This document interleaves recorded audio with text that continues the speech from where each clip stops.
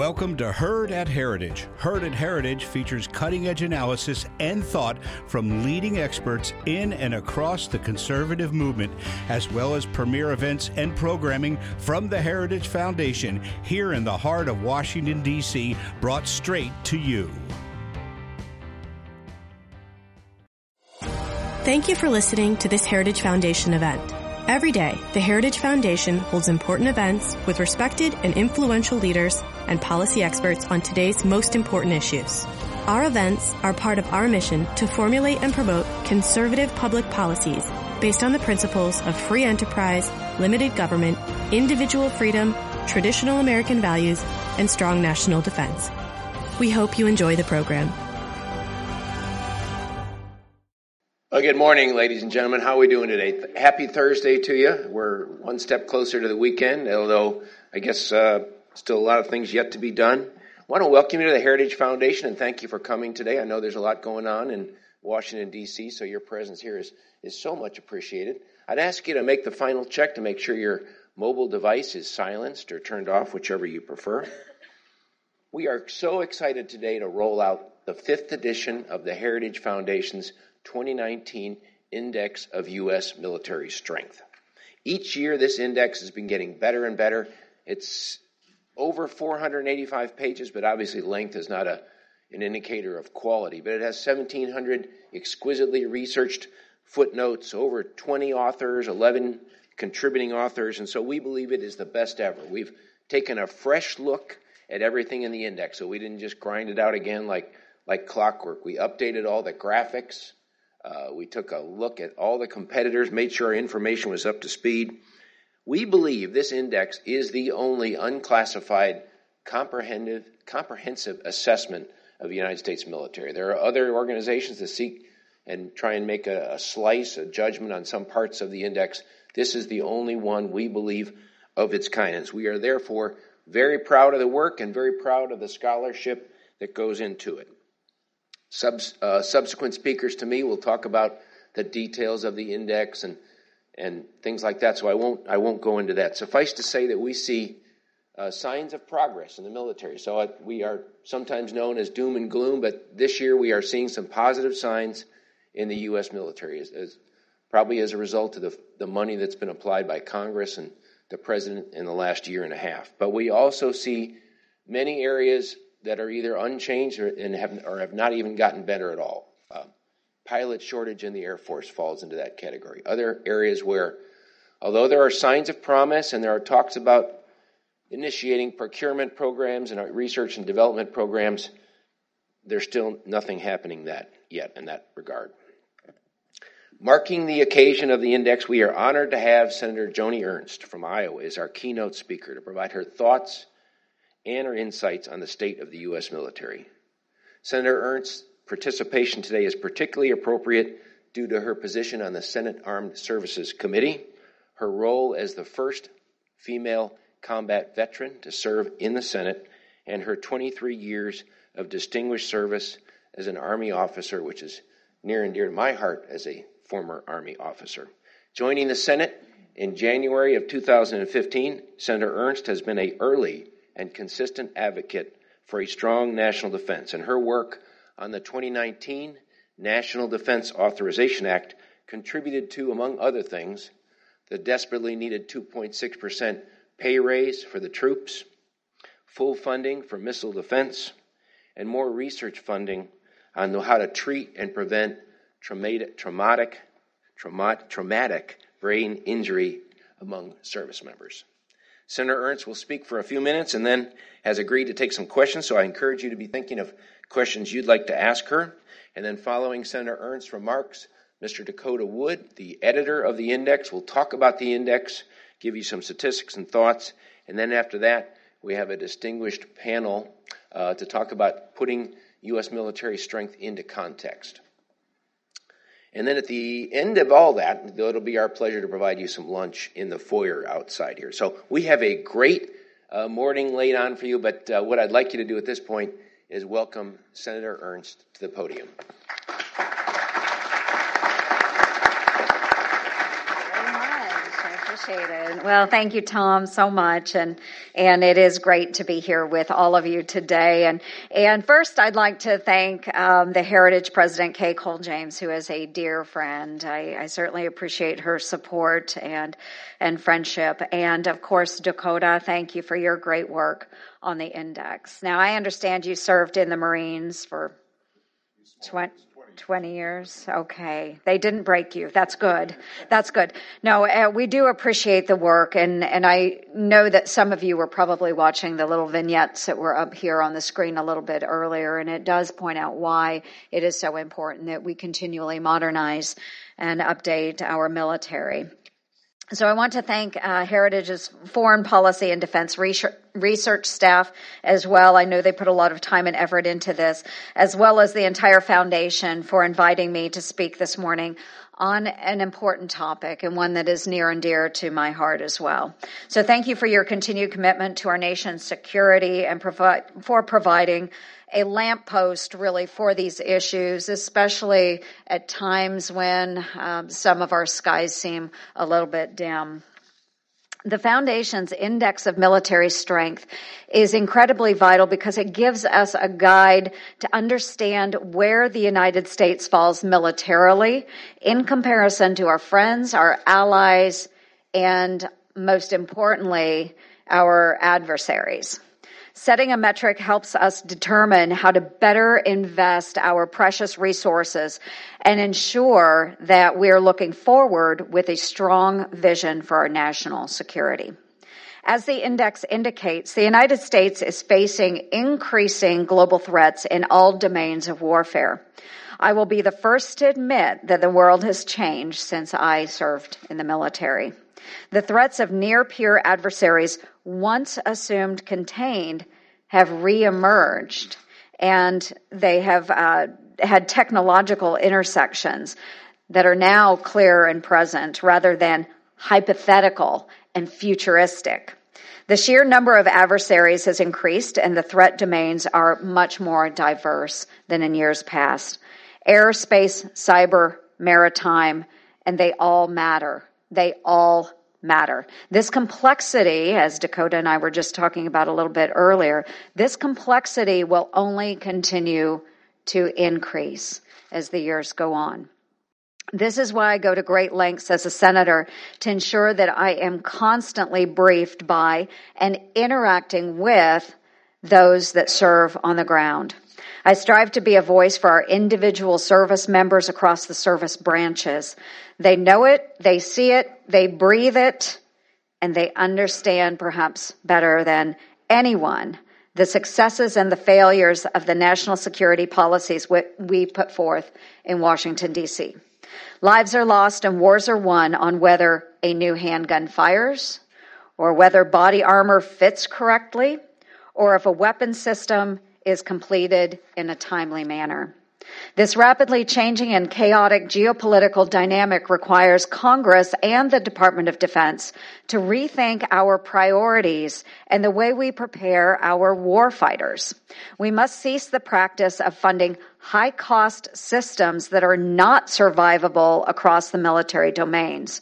While we should invest in low-end capabilities to counter those low-end threats, each taxpayer dollar is precious and must be spent in a manner that furthers United States national security interests. We have made great strides under General Jim Mattis at the Department of Defense, and I am a huge fan of Secretary Mattis and put my full confidence in him to give the right strategic vision for the Defense Department. For instance, our national defense strategy is the first in a decade and prioritizes great power competition. This focus will help the United States defend against near-peer and peer threats like Russia and China. However, terrorism and extremist groups are not going away, and recent anniversary of the 9/11 attacks reminds us of why we must stay vigilant. This means that the United States must retain our counterterrorism capabilities and lean more on our allies to keep America and its interests secure. On the Senate Armed Services Committee, I chair the Emerging Threats and Capabilities Subcommittee, which examines a broad number of threats to the United States and prioritizes policy and authorizations to face those adversaries. This includes the Special Operations Community, the research and engineering enterprise, and security cooperation with our partners and our allies. What we continue to see in terms of emerging threats is a continued blending of civilian concerns with our national security threats. Issues like trade, technology, and the economy cannot be walled off from our considerations in defense policy. Our allies and adversaries do not view these items in a vacuum, and certainly we should not either. Congress, working with the White House, has managed to get some of our top defense priorities out the door this year. This year's National Defense Authorization Act, for instance, was the earliest defense policy bill signed into law in over 4 decades. 4 decades, the earliest. This is the type of legislative efficiency that our constituents deserve, and is a product of the bipartisan nature of our committee, the strong leadership of the Senate Armed Services Committee, and the commitment to excellence by our current military leadership. Now, I will greatly miss my dear friend and mentor, John McCain's presence on the Armed Services Committee. Like most members, John and I did not always agree on a number of issues. However, his commitment to the men and the women in our military served our service members very, very well. As Senator Lindsey Graham recently stated on the Senate floor, no one person can replace the value that Senator McCain brought to Congress. Rather, I hope that my colleagues and I can work together to uphold the strong oversight and principled approach that John brought to our committee and to our Congress as a whole. I look forward as well to the new leadership under Senator Jim Inhofe. Jim is a good friend. I think he is well equipped to carry Senator McCain's legacy while also paving with his own personal course and style. I'm looking forward to what we can do to further protect America. Now, as a senator committed to making Washington squeal, I would be remiss if I did not gripe a little bit about the current budget situation and the practices that we have ongoing here in Washington, D.C. You see, I keep fighting the good fight every day to make sure the people who elected me feel that Washington is doing its job efficiently and effectively. For example, I was vocally disappointed that we passed yet another continuing resolution, as we talked about earlier this morning, another continuing resolution last month to fund various pieces of our government. Admittedly, I did end up voting yes on final passage because of the critical need to fund our military. However, I am disappointed and frustrated that this vehicle, such an important vehicle to fund our nation's defense, was used in this manner. The bill was symptomatic of the problems facing Washington and why America truly dislikes Congress. It is unacceptable, and we really do have to do better. Unfortunately, Congress has averaged 5 continuing resolutions per year since 1999. It has been 20 years since Congress passed all of our appropriations bills before the start of the fiscal year. Our over-reliance on continuing resolutions has a devastating impact on military readiness. As our nation's debt topples $21 trillion, the lack of debate over our spending policies continues to threaten our national security. As a member of the Joint Select Committee on Budget and Appropriations Reform, I am pushing for reforms to ensure that we provide our armed forces with the resources they need without delay to ensure we return to an era of fiscal responsibility. As the United States faces the growing challenges we face, our success does depend on an intense focus on national strategy, the resources available, and producing policies and budgets that make America's military more lethal. This is much easier said than done, so I look forward to continuing our committee's bipartisan work to support our men and women in uniform. And with that, I want to thank all of you very much for being here today and for paying attention to this very important military index.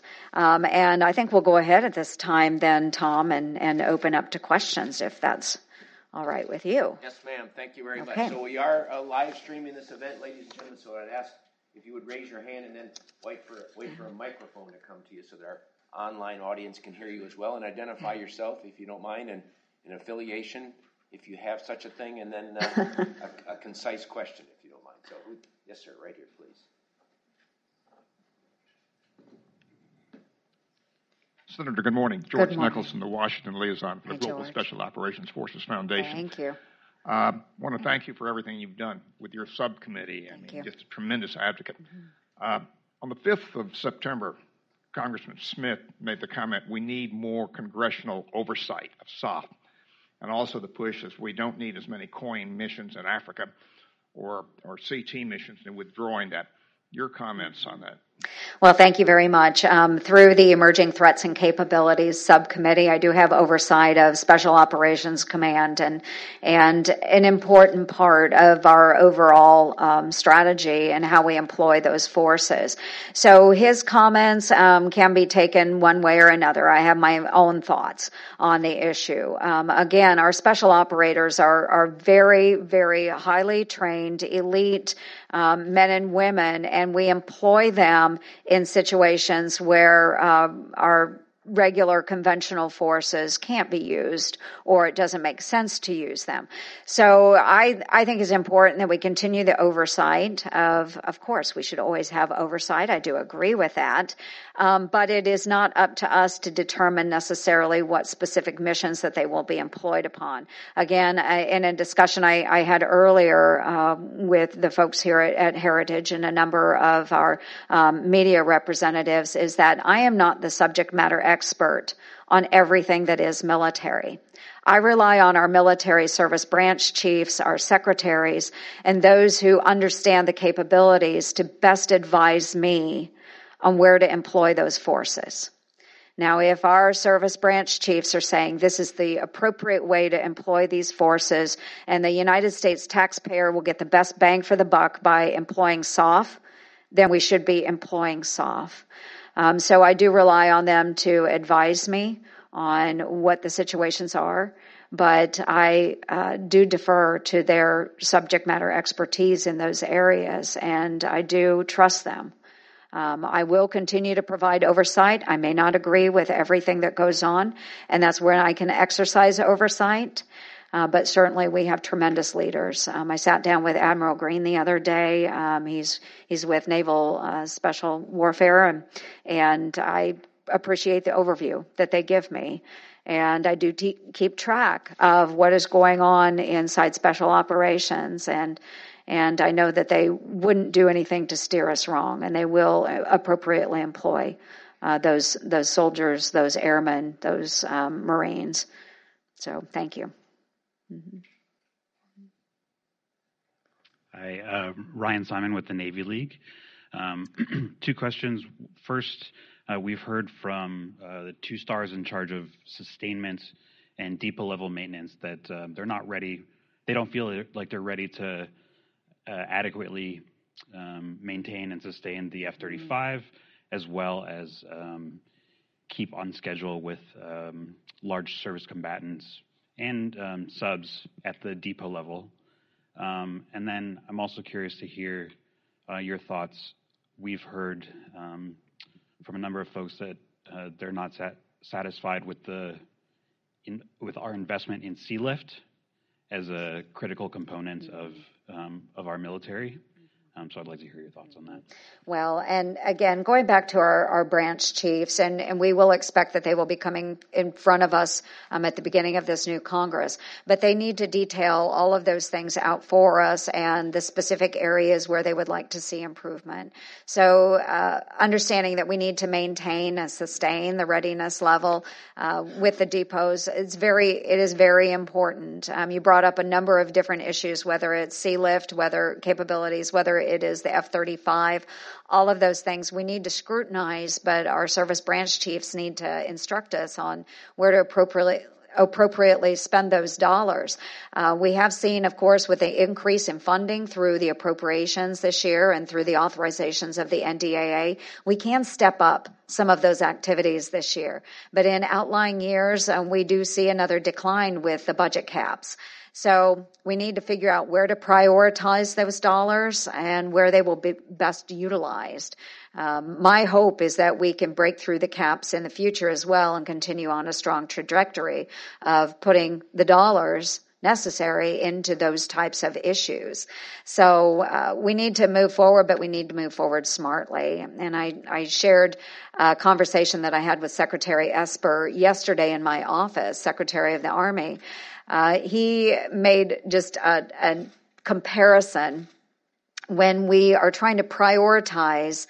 Do we spend money on things like cyber-proof surveying equipment for our military engineers, or do we focus those dollars on survivability efforts for our men and women engaged in combat? So it's just setting the priorities and where do we want to spend those dollars. You know, cyber-proofing, surveying equipment, probably not a top priority right now.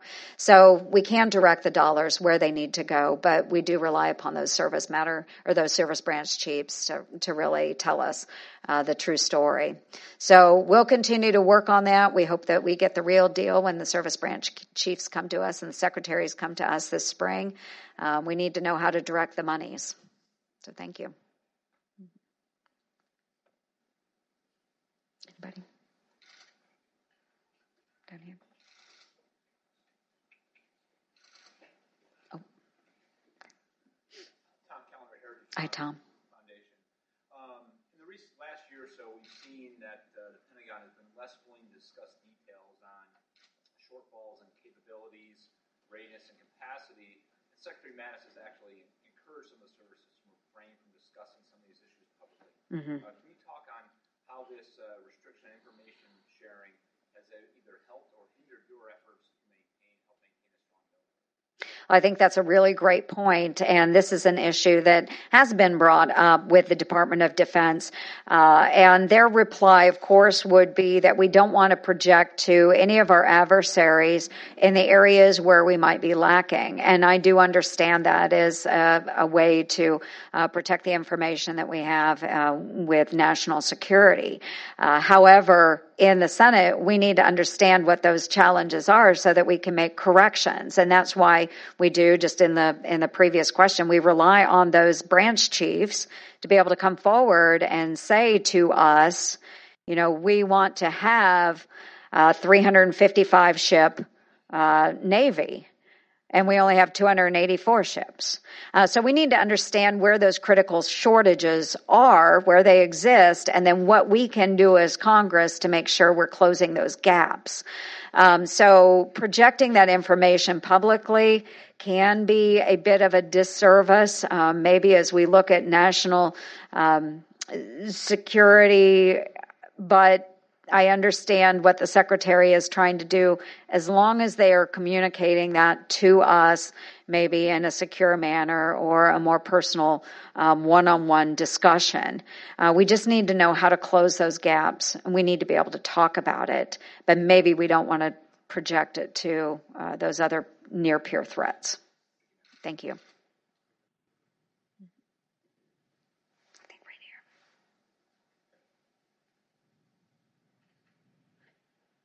Senator Ertz, thanks for being here. Thank you. I was an MLA on the Senate for 10 years, so I understand the stressors you work under. I worked for Kit Bond, who founded the National Guard Caucus. Thank you. The question I have relates to toxic exposure. Mm-hmm. The reason I want to bring this to your attention is we're talking about equipment and helping our future forces.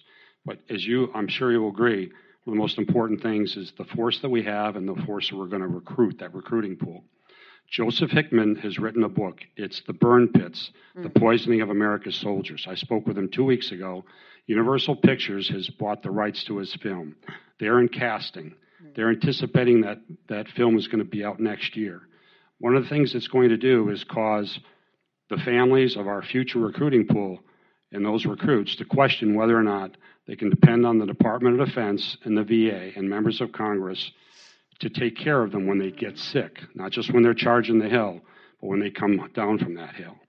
And I'm working with Bonnie Carroll, Tragedy Assistance Program for Survivors, Wounded Warrior Project, VVA, Reserve Officers Association, Enlisted Guard Association.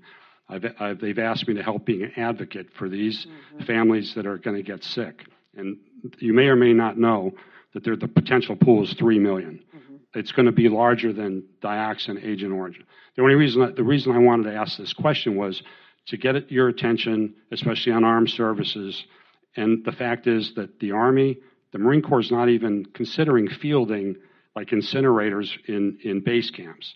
So the Army has a plan for their future camps, but there's no funding right now in the pipeline to get incinerators out there. So 2010 bill, NDAA said a commander has to have a waiver in order to have a burn pit.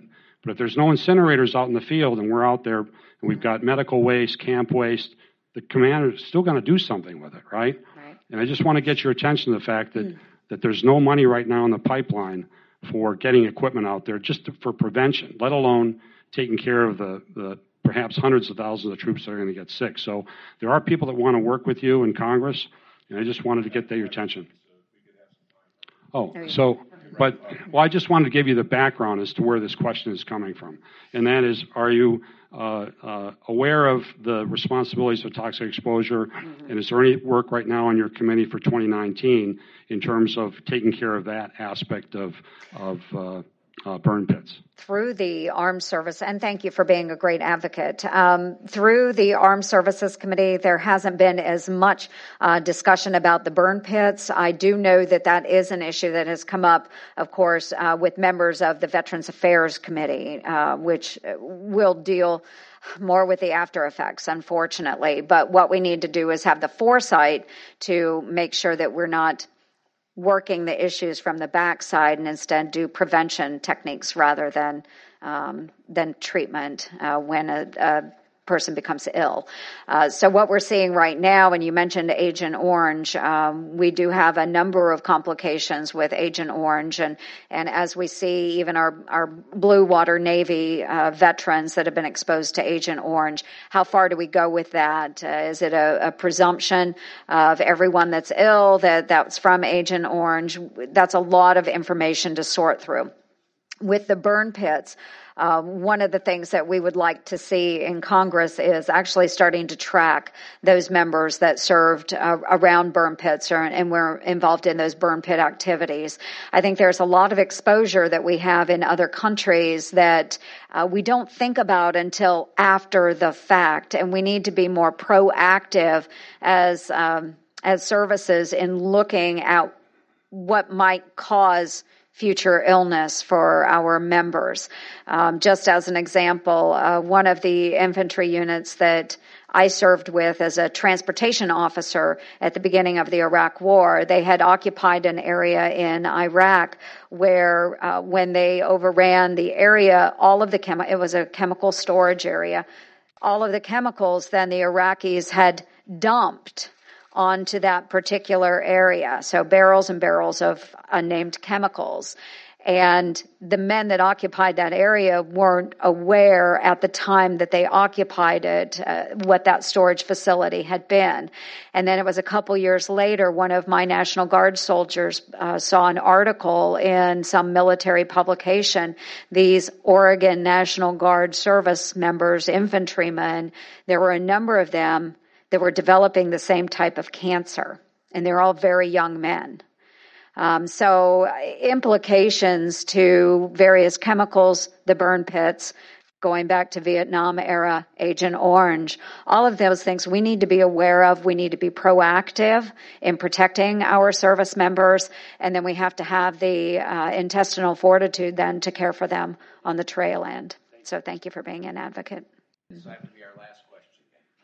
Yes, ma'am. J.V. Venable, I'm with the Heritage Foundation, and as you know, we're trying to repair a lot of damage that's been done over the last several years to our military. And one of the reasons that the big blocking mechanisms that we're going to do that is recruiting, bringing more people into the force. Your former service fell about 6,500 people short of their goal last year. The Air Force is trying to grow by 4,000 people every year, and it's a challenge. The recruiting population's down. 30% of the eligible folks by age are only that amount as what we have available to recruit from.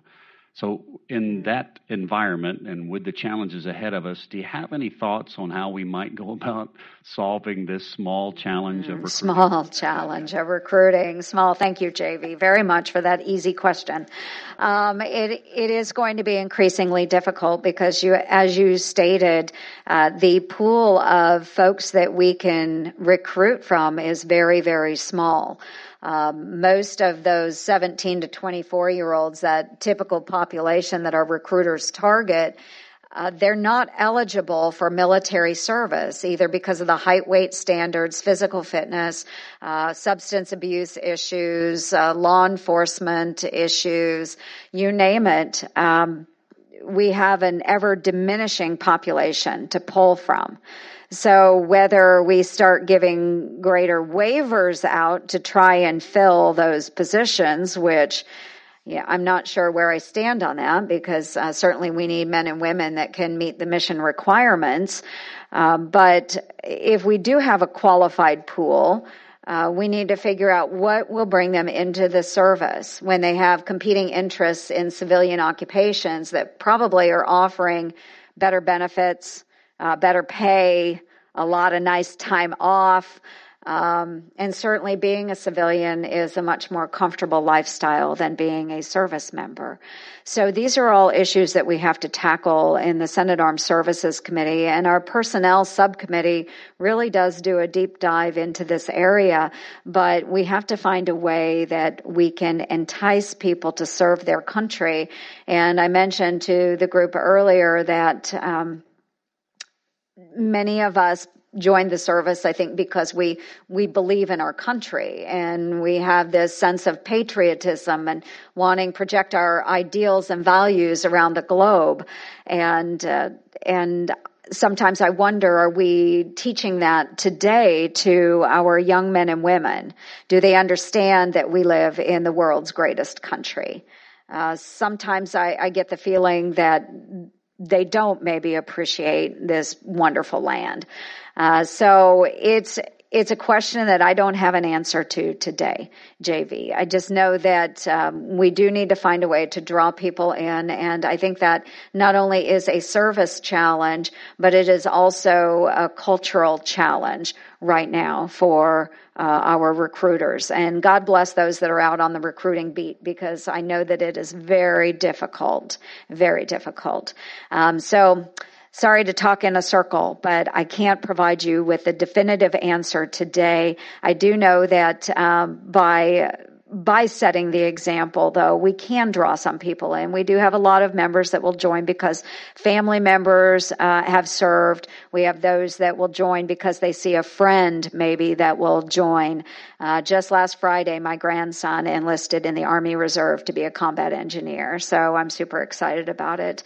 I'll love it when he goes to basic training. So anyway, we do have a challenge out there, and I look forward to hearing from maybe all of you too on what we might be able to do to get our young men and women to serve our country and provide that to our great nation. So God bless you all. Thanks for attending today. I appreciate you. Thank you. Thank you very much. Thank you, Tom, very much. Ma'am, thank you. And I want to present you with a Heritage Foundation defense coin. I guarantee you it meets all the Senate ethics rules and all those types of things, because its value is nearly trivial. But so thank you very much. Thanks so much, sir. Thank you. Appreciate it.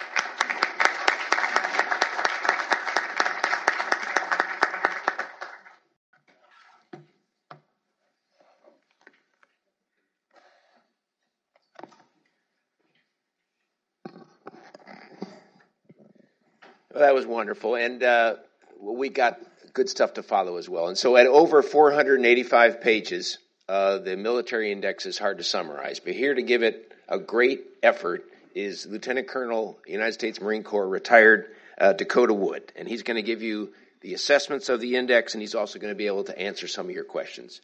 Dakota Wood served for over 2 decades in the United States Marine Corps, and through a number of series of key assignments, he developed a broad base of experience in defense and strategy. He has served in the Defense Department's Office of Net Assessment, a senior fellow at the Center for Strategic and Budgetary Assessments, and as a strategist at the Marine Corps' Special Operations Command. Dakota Wood is the editor of the Index of Military Strength. We'll talk for maybe 20 minutes, and then he'll be happy to take your questions. So please welcome Dakota Wood to the podium.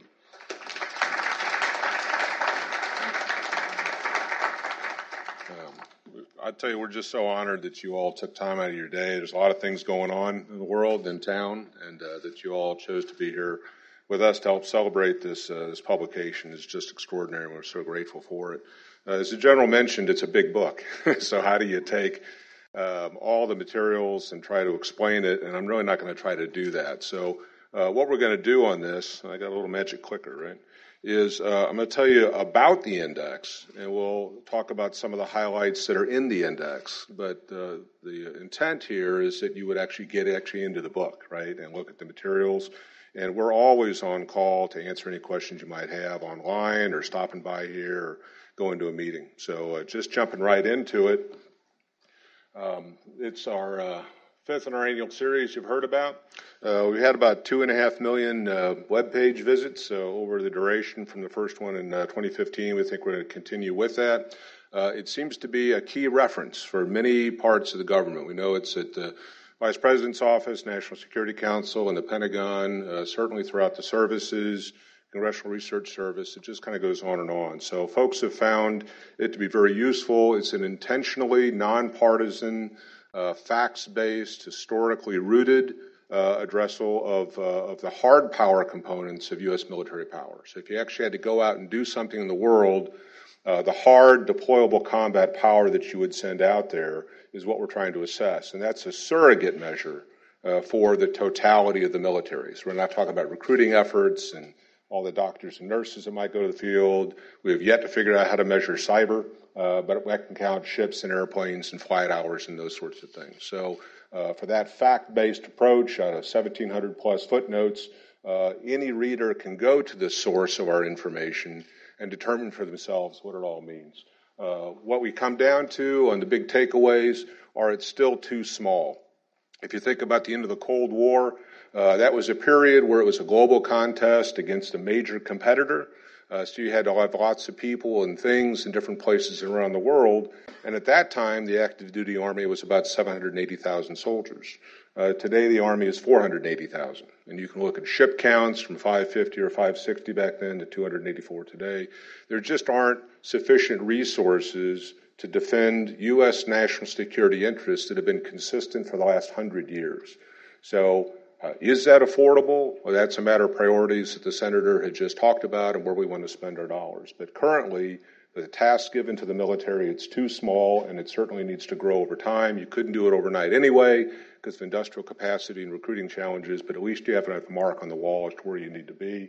Continues to age. If you buy an airplane and you're flying the heck out of it on a daily basis, whether you drop ordnance on an enemy target or not, you're still using up lifespan of that airplane. And at some point, you've used it up and you have to replace it. So this aging of the force, the either inability or poor prioritization of modernization efforts. If you bring in a tank in the 1980s and you plan to have it until the year 2050, I don't know the relevance of a 70-year-old tank on a future battlefield, but that's the status of the force we have today. So making ground on repairing things that have been ridden hard and put away wet, but it's just not keeping pace with the extent to which that we're actually using up the force.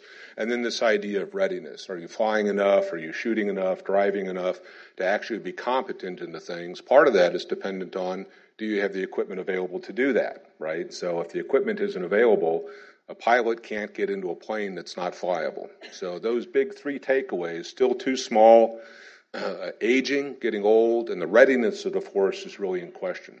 Frontline forces sent out, all the priorities put to make sure that they're competent out in the field, but there's not a lot backstopping them. So that's basically the one over of the big takeaways out of the index. When we talk about this, it's already been mentioned, it's an independent study. We don't take funding from the government. We can't even get a military fellow here because of the sensitivities about maybe we might be writing something or saying something that was favorable or critical for whatever reason based on political party control. So it's a completely independent study. It's based on open source intelligence, Senate records, testimony, budget documents, those sorts of things. And we try to talk about the nature of military power and the world that has to be dealt with. Snapshot in time. So if you got a child that's going through school, at the end of the year you get a report card and it says, how did your student do during that assessed year? That's what the index is. It's not a futures document. What would the military be 20 years from now? It's you have a military, you've been spending your tax dollars on the thing. How did it do in the assessed year? How did our competitors do in the assessed year? And how have our friends and allies and the nature of the world doing it? So it's a snapshot in time. With the 5th edition, you're able to now detect trends. So our spending policies and those sorts of things, are they helping or hurting the cause? And in general, we've come to the conclusion it's not being very helpful. Big methodology section, so if anybody questions why we arrived at certain things or what our scoring metrics are, what we are measuring and what we aren't, we lay that all out in very plain detail. You just have to carve out a few minutes to actually read through it or ask us after the particular event.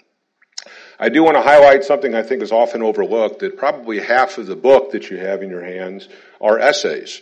It's difficult in Congress or in administration or with the public to have a discussion about ballistic missile submarines or the use of special operating forces or what our troops have to deal with when they go into harm's way if you don't understand the nature of that world. I mean, what is an operational concept?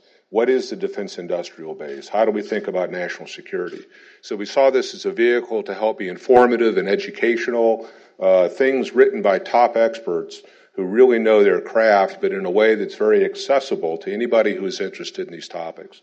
We finally got around to talking about Title X issues in this particular edition, so things like training, infrastructure, logistics, defense industrial base, those sorts of things are going to be in the essays in this particular edition, and I encourage you to look at those. We also have assessments. There are 98 major defense programs that are assessed in here. Again, the methodology lays out how we assess health of a program. But if I've got X number of KC-135 tankers, and they're very long in the tooth in terms of age, I'm trying to bring on the KC-46 as a replacement. If it's only half the number, we think that that's a problem. If it's being delayed or being brought into inventory, that's a problem because the assets you have continue to age. So for every major capability, platform-based, and all the services, we tell the public the status of that particular capability, and then if something is on deck to replace it, the status of that as well. So again, it's another reference point that can be derived from this. We make ample use of graphics. I think there's nearly 40 or so in here. And all these, I'm just going to walk through them. Don't mean for you to read what's on there. You've got the details in your book. But I'm going to step through several graphics just to illustrate that there are ways of displaying information which we really put a lot of time and effort into. John Fleming really leads this effort. We'll talk to him about an idea, and he says, if you give me the data and explain it to it, I can come up with a really cool way to display it. So you hear a lot about NATO spending, whether people are spending at 2% of GDP and how much of that is going to modernization. We found a way to artfully display that so you can see on one picture where everybody stands in both of those metrics, how much and what they're actually spending it on. This is a way to look at U.S. presence. We think historically rooting analysis is very important, so it provides context. If you've looked at U.S. force presence in Europe, when we were up against the Warsaw Pact, the Soviet Union way back in the day, and you see where we're at today, no surprise then that we have limited abilities on the ground to deal with major challenges in that part of the world. So providing historical basis as a reference point, and then where you're at today allows you now to have a conversation whether this is problematic or helpful, right? So it's just another way to display information. Sometimes it's a regional capabilities sort of thing. So if the Arctic is becoming more and more important economically or as an operating space, who has the ability to actually operate in ice-crusted Arctic waters? So displaying information about heavy icebreakers can be very useful. You see the Russians here have a lot.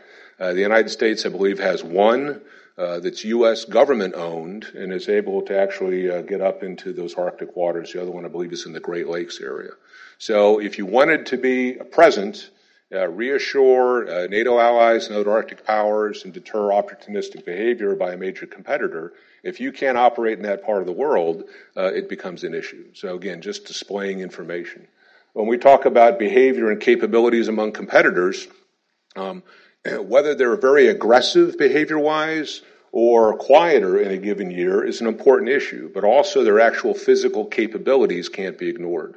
So when we see investments made by countries like North Korea or Iran in missile technologies, unless they're destroying all those things next week, even if they're quiet, we need to give them some serious attention. So we try to lay out the case for actual reported capabilities of major competitors, what area of the world or region that they can influence, and then, of course, the implications for U.S. forces. If you look at the Iranian spending profiles over time, you can see where perhaps sanctions have taken a hit, where their economic might has surged, what they've been doing with $150 billion they got from the Iranian nuclear deal on that, and you can see the ranges and capabilities of missile systems that have been long in development and are now deployed, and how that might match with their spending habits and behaviors. So again, other pieces of information. If you want to look at measures of intent, China's Belt and Road Initiative, they realize their dependency on foreign markets, access to resources, population centers. Military power always goes along with economic interests. So if they're making forays into Eastern Africa, up into the Gulf region, certainly a broader swath across Asia, you can bet that there's a rationale behind them trying to get greater access to ports and airfields in parts of the world where they have not been present in years past. So again, it's another way to display information and to elicit conversations with members of the administration, Congress, and with the American public. I talked about historically rooting. One can kind of get captured in the here and the now. We would never go to war with a major power, or it's all about counterinsurgency or whatever it might be. But when you look at U.S. history over the last 100 years or so, we find ourselves in a major conflict about every 15 years, the Spanish-American War on. So you just march across the timeline. We look at how much military power the U.S. committed to that area, and there's this weird consistency across time, which kind of neutralizes the technology argument. So you're not comparing today's Navy against a World War I Navy. The World War I Navy was fighting other World War I navies. Today's Navy has to fight modern competitor navies in the year 2018. So this application of military power, the Army routinely goes to big war, something like a Korea, Vietnam, Desert Storm, Iraqi Freedom, with about 21 brigade equivalents worth of combat power. Our argument is you need to have two sets of that so you can actually handle a major crisis in one part of the world and still have enough left over to, again, deter behavior that might be injurious to your interests in other places, handle bilateral exercises, training evolutions, experimentation, etc. So this two-war capacity force doesn't necessarily mean we think we're going to be at war with two major competitors simultaneously, but it allows you the ability to handle a crisis, which always comes up, and still have the wherewithal to do other things. That leads us to doubling one war commitments of forces, 500 fighters for the Air Force, for example. Double that gives you 1,000. About a 20% buffer will give you the 1,200. So that's where our numbers come from, is actual use, key government documents, and a whole raft of studies over the last 20 or 30 years, from the bottom-up review under Les Aspin, all the quadrennial defense reports, NDP panel reports, etc.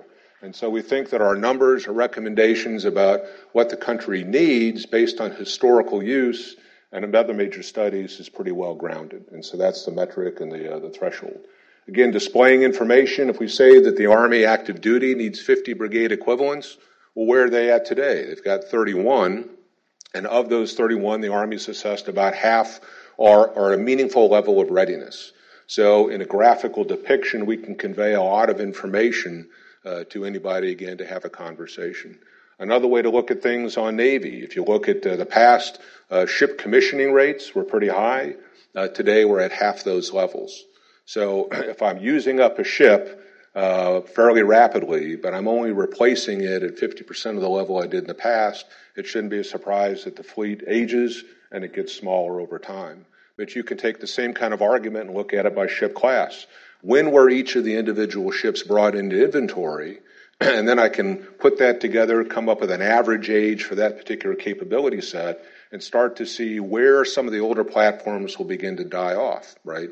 And that helps me in my budgeting discussions. If you look at it by ship types, if I field a ship and I expect to have it for 30 or 35 years, and I look at the actual age of the class, how quickly am I using up that capability? This might telegraph where your big spending bow waves are going to come in, right? I should expect the Navy to be coming to me with a big check, or a big bill rather, to replace classes of ships. And finally, you could look at it in terms of the totality of the fleet.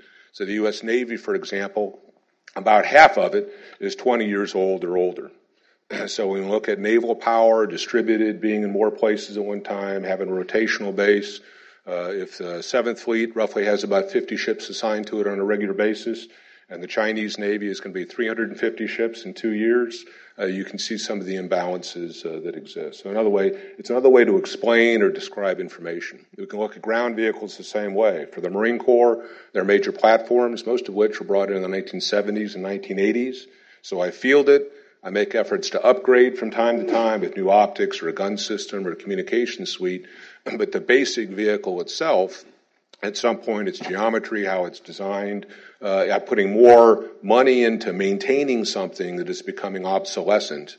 And at some point, I actually have to recock and get out some new designs in the field. So we try to do these for each of the services. When you look at air power, the number of aircraft and different types that the Air Force has had in the past and where they're at today, and you see that this top number here is a little over 1,000, almost 1,300. That's all of the airplanes in those particular categories. Okay, so when you start taking out operational test and evaluation, your trainers that are in various training and replacement squadrons, you get down, actual combat coded aircraft are about 924, I think. Isn't that right, JP? So when you look at those airplanes, how many now are flyable based on availability of maintainers and repair parts?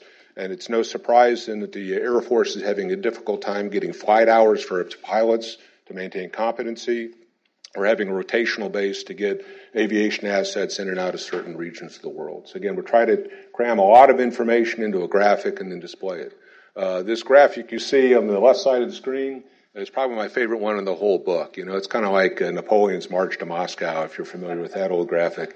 This here is basically a history of U.S. nuclear power.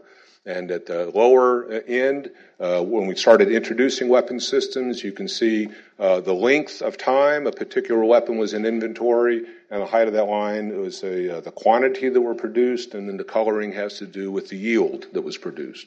So in a single snapshot, you can see how the nuclear enterprise has changed over time and where we're at today. And then we look across the pond and we see the kind of developments and experimentation, innovation occurring with Russia and China, and it gives us pause at least to see how our inventory has kind of leveled off and then dropped precipitously, and that we see that our major competitors aren't holding to the same kind of self-imposed restrictions. So that was just some examples of the types of information that are in the index, and I would encourage you again to get into the details. If you have any questions, happy to discuss those. In terms of the major assessments, and I'm just going to go through these pretty quickly, these are the top light things. So if you had to go out into the world to defend the United States' critical interests, the world's a pretty favorable place. We can pretty much go where we want to go. We've got pretty good, strong alliances. Most of the places you go to have got mature theaters in terms of airfields and deep water ports and that sort of thing. And there's just not a lot currently that's inhibiting us of going someplace to take care of business. When you look at competitors, they have gotten very serious about improving their capabilities. So you look at advances in research and development and artificial intelligence and cyber, China getting serious about a blue water navy with aviation platforms out there and their carriers and all that. It's a much more serious place. I was talking to the senator earlier that in the Cold War, you had one major competitor, the Soviet Union, right? Basically Moscow. So if you were signaling from the North Atlantic or the South Pacific, all those signals are going back to a certain leadership echelon. Today, the world's still the same size. We've got four major competitors. So there's four capitals. What we're doing in the Baltics may have no bearing on what's going on in the South China Sea, and our competitor in Beijing may actually take advantage of something like that. So it's a much more complicated sort of world, and with the U.S. military, I've already mentioned it continues to age.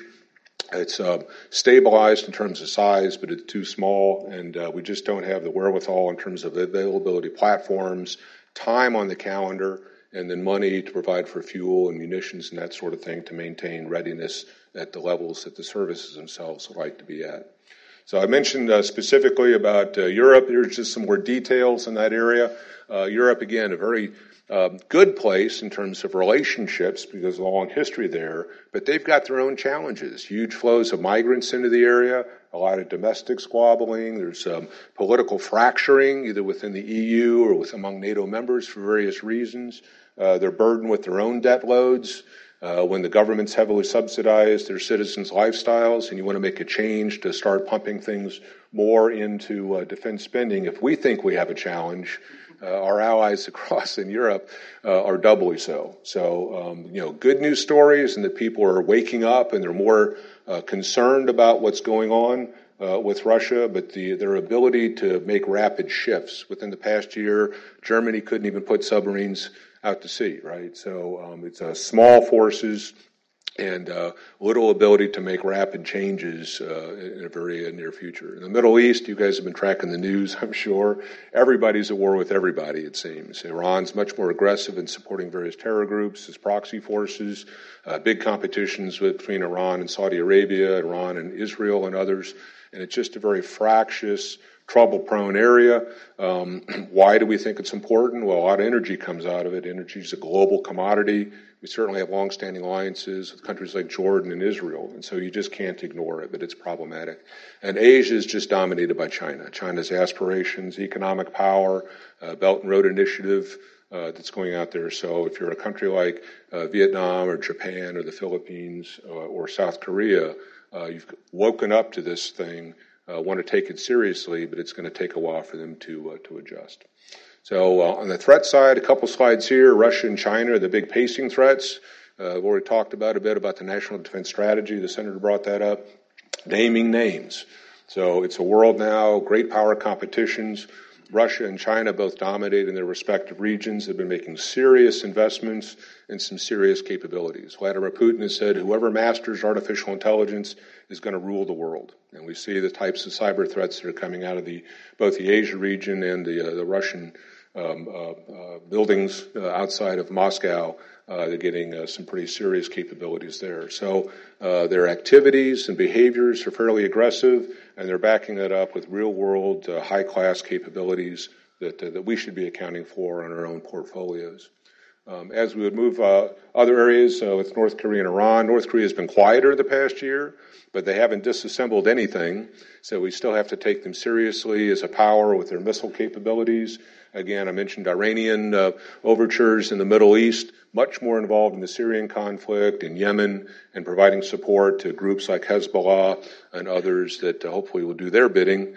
Certainly, it's harmful to our own interests. So these are problematic. We try to show on the graphics where things have changed from one year to the next, and it's illustrated, as you see there, with the North Korean behavior.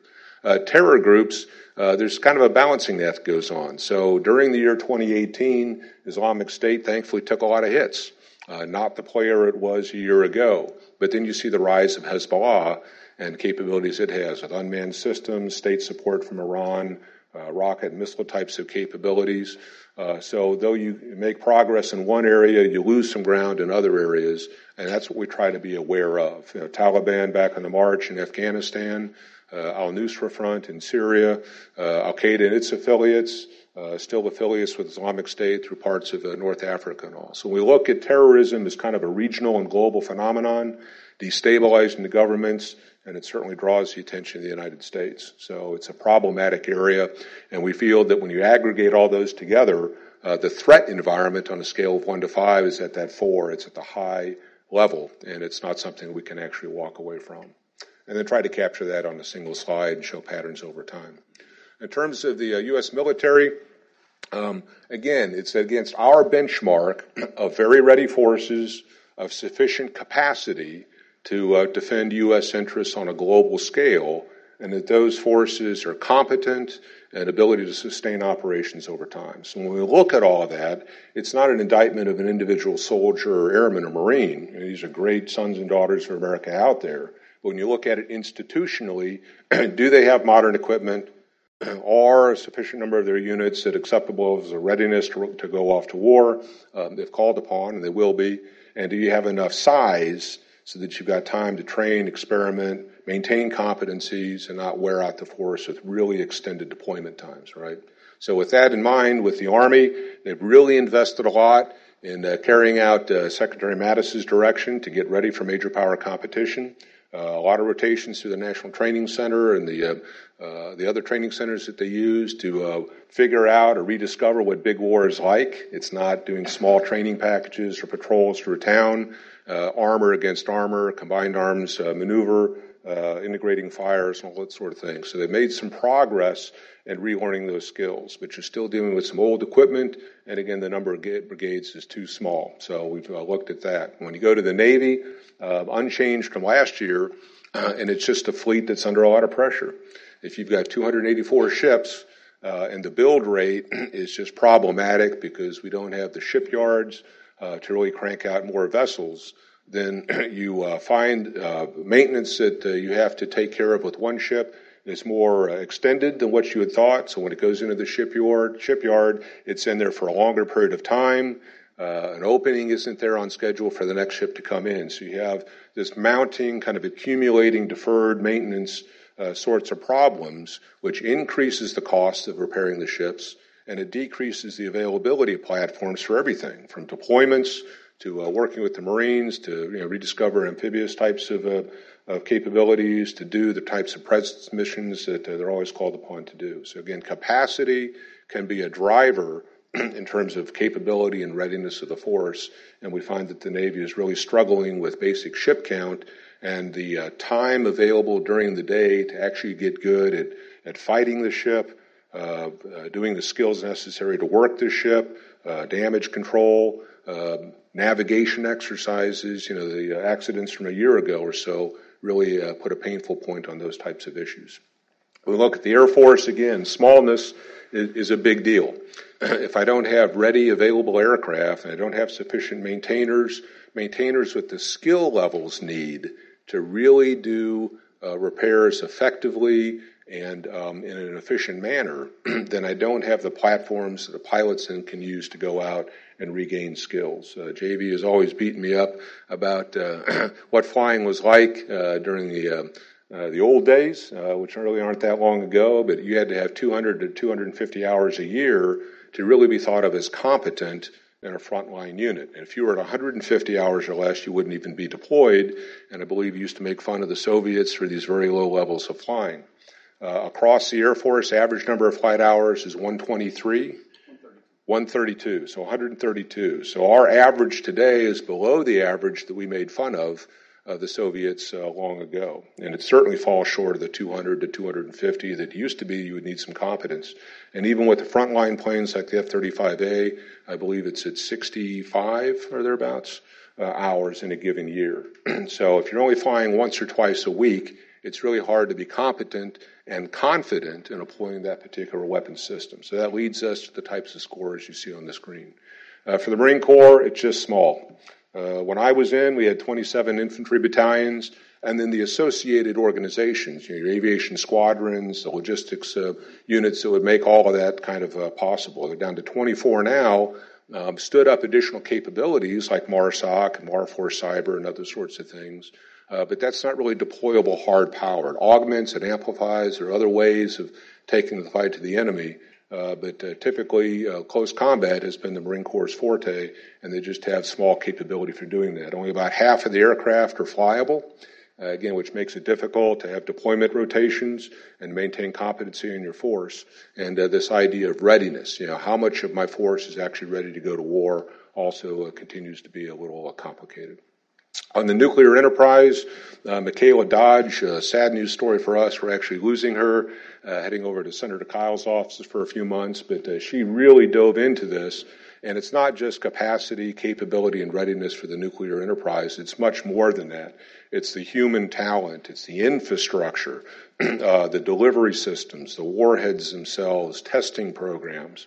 And so she's looked really at the depth and the breadth with a lot of colleagues in this field and come up with these assessments. So confidence among the allies that we're serious about maintaining a nuclear umbrella is high. Warhead surety programs, pretty good. We need to modernize delivery systems. So that's where you're getting into some problems. The infrastructure, the actual laboratories and facilities that would do this sort of work are ancient. And the subject matter experts are retiring and having difficulties bringing in new blood. If you're not doing innovative things, why would an engineer or mathematician or a physicist want to join that effort, right? So it has to do with the totality of that. We give it a middling score. We were very excited to see renewed emphasis on modernizing America's nuclear capabilities, and we hope for good things on that. So in conclusion, we think that if you have a small force, and we're not revealing anything that our competitors don't know. They've got intel analysts to look at this stuff as well. If they view too small, not at the acceptable or desired levels of readiness, and aging equipment with very problematic modernization programs coming in, how does that affect deterrent value of the force? If I'm Russia or China, do I feel deterred from getting into places like Ukraine or Georgia or parts of the East and South China Seas, militarizing islands? So we think the deterrent value is certainly being compromised. And because we've actually been in this bathtub not for a few years, since the Budget Control Act or even 2001, it's actually been 25 years in the making. So since the end of the Cold War, happy decade of the 1990s when we didn't have any competitors, spending really fell off. And our concern is that the normal of lower defense spending relative to historical needs and real-world requirements is become a shock to somebody's system, certainly in the political establishment. We talk about what America actually needs to have to secure U.S. interests. So that was the big takeaway. I think maybe a minute or two for questions. No? Move on? 5 minutes if we have any questions. Yes, sir. You're the last person I want to ask a question. You actually know what you're talking about. Yeah, Pat, if you could grab one. Thanks. Pat Towell, CRS.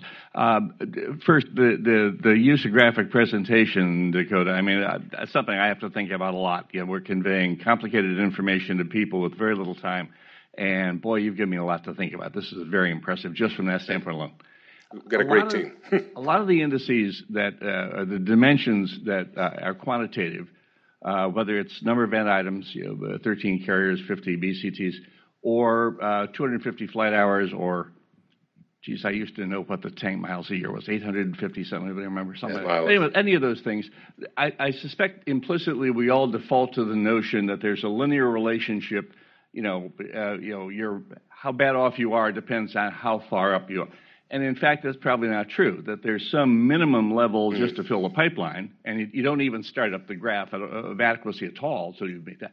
And then you get up, and maybe the curve starts to flatten out, and the incremental contribution of that 46th BTT or the 47th, and I will plow through the book, but have you made did you address that kind of question at all? We have those kinds of discussions inside the team. And again, the introductory section to the military assessment chapter, was that a long sentence right there, is really important because with the experience on the team, we know that there are so many things that make a military force credible.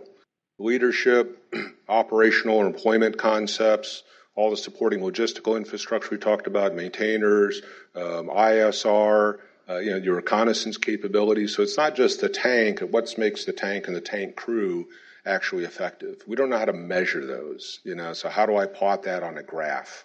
If it's, that's people-oriented, psychological operations, deception kinds of techniques and camouflage. So all these things go into it, and we understand that those are issues.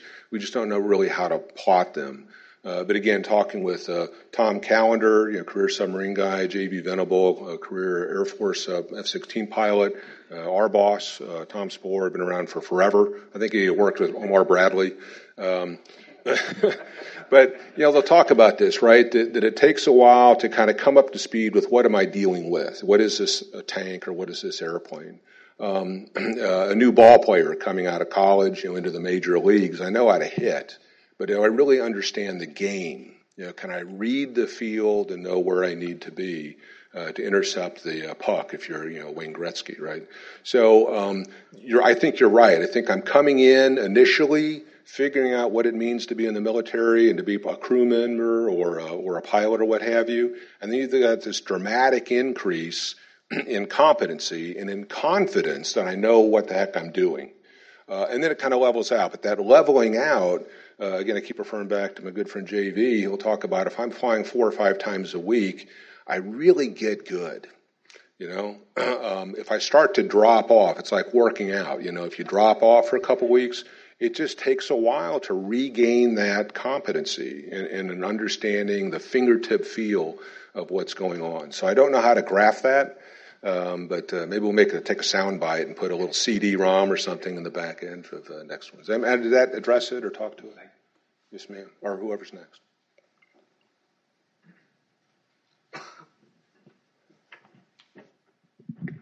Hi, Dakota. Jerry McGann, George Mason University School of Business. Question for you, kind of drawing on that question.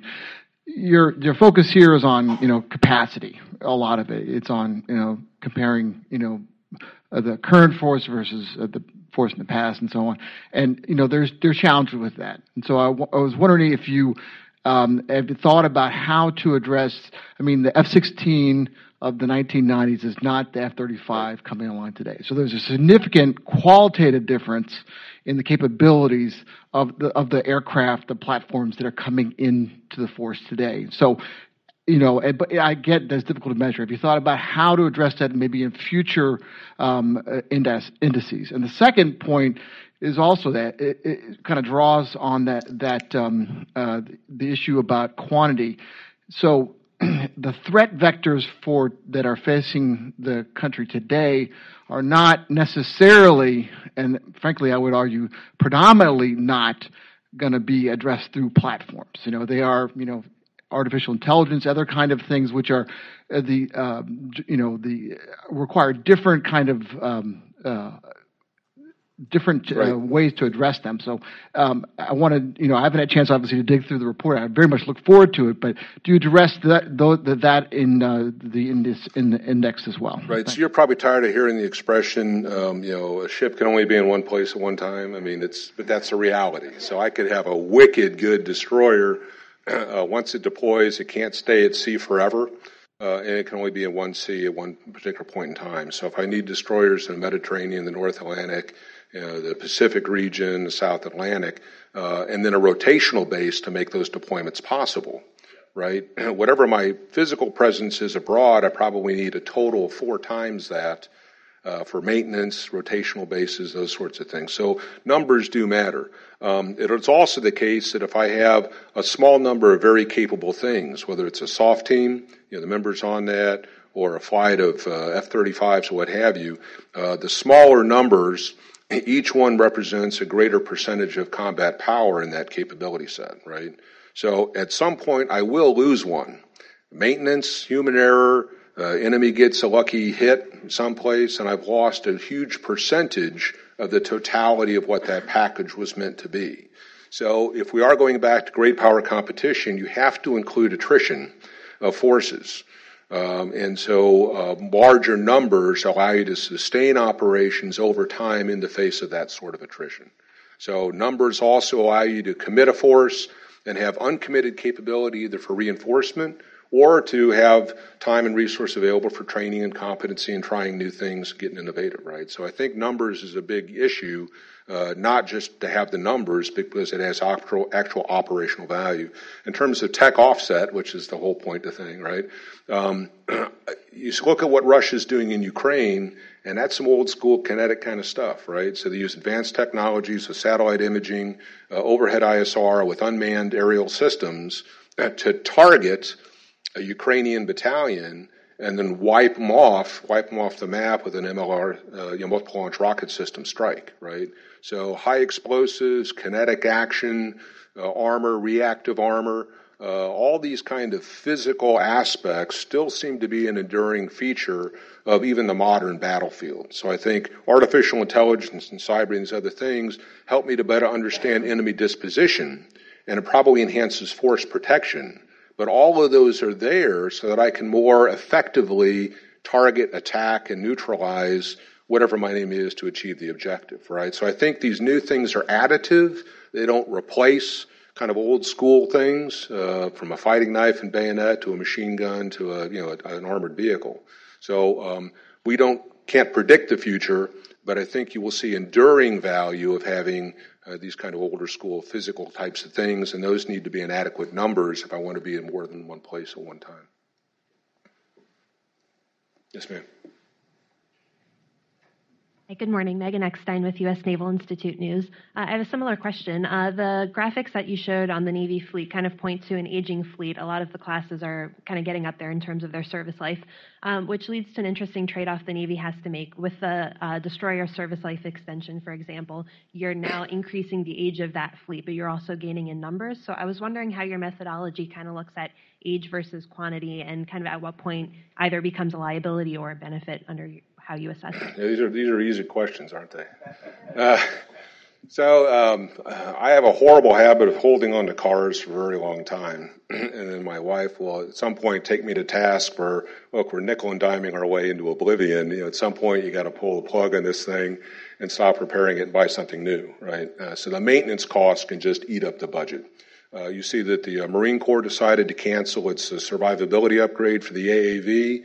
They're just looking at future environments, and I think John Quinn's here. You can probably challenge him on some of this, but he hides. So the services are having to make that very decision that you imply. Do I continue to extend the life of a legacy platform to the point where the maintenance costs, right, are eating my budget up, and it's not really giving me relevant, credible combat power with the unfolding of newer battlefields, with the ability of the enemy to bring fires, against me, right? And yet you still need this numbers issue. So if the Navy is really hampered by a lack of ships, how do I get more ship hulls into the water? Well, I have steel right here tied to the pier. So I think in the prioritization within that decision-making system, they've said the need for hulls at the moment outweighs the need to stop those kinds of modernization efforts and apply that money to some future ship that maybe hasn't even been designed yet. We're having our own discussion. Tom Cowan and I will be having some detailed conversations about what does the future fleet architecture look like. So if you need to fight inside the enemy's threat ring, let's say in the Asia-Pacific region, is that still a small number of very large ships, in deep water blue water operations? Or are you talking a Wayne Hughes flotilla navy, where I got coastal patrol combatants and things to operate in the littoral waters? What kind of support does the Marine Corps need? A big amphib with a big well deck or something else? And nobody knows what the something else is. So I'm very reluctant as a service to let go of something that I currently have and I'd have utility for, given today's challenges, in the hope that I'm going to be able to grab onto something that's not even off the design books. I mean, does that answer the question? I probably do need to buy a new car. So I think we're probably done with that. Yes. So. Let's give Dakota a round of applause here.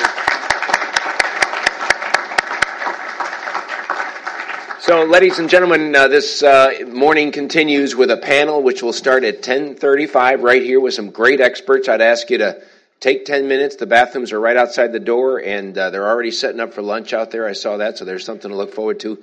And I'll see you back here at 10:35, please.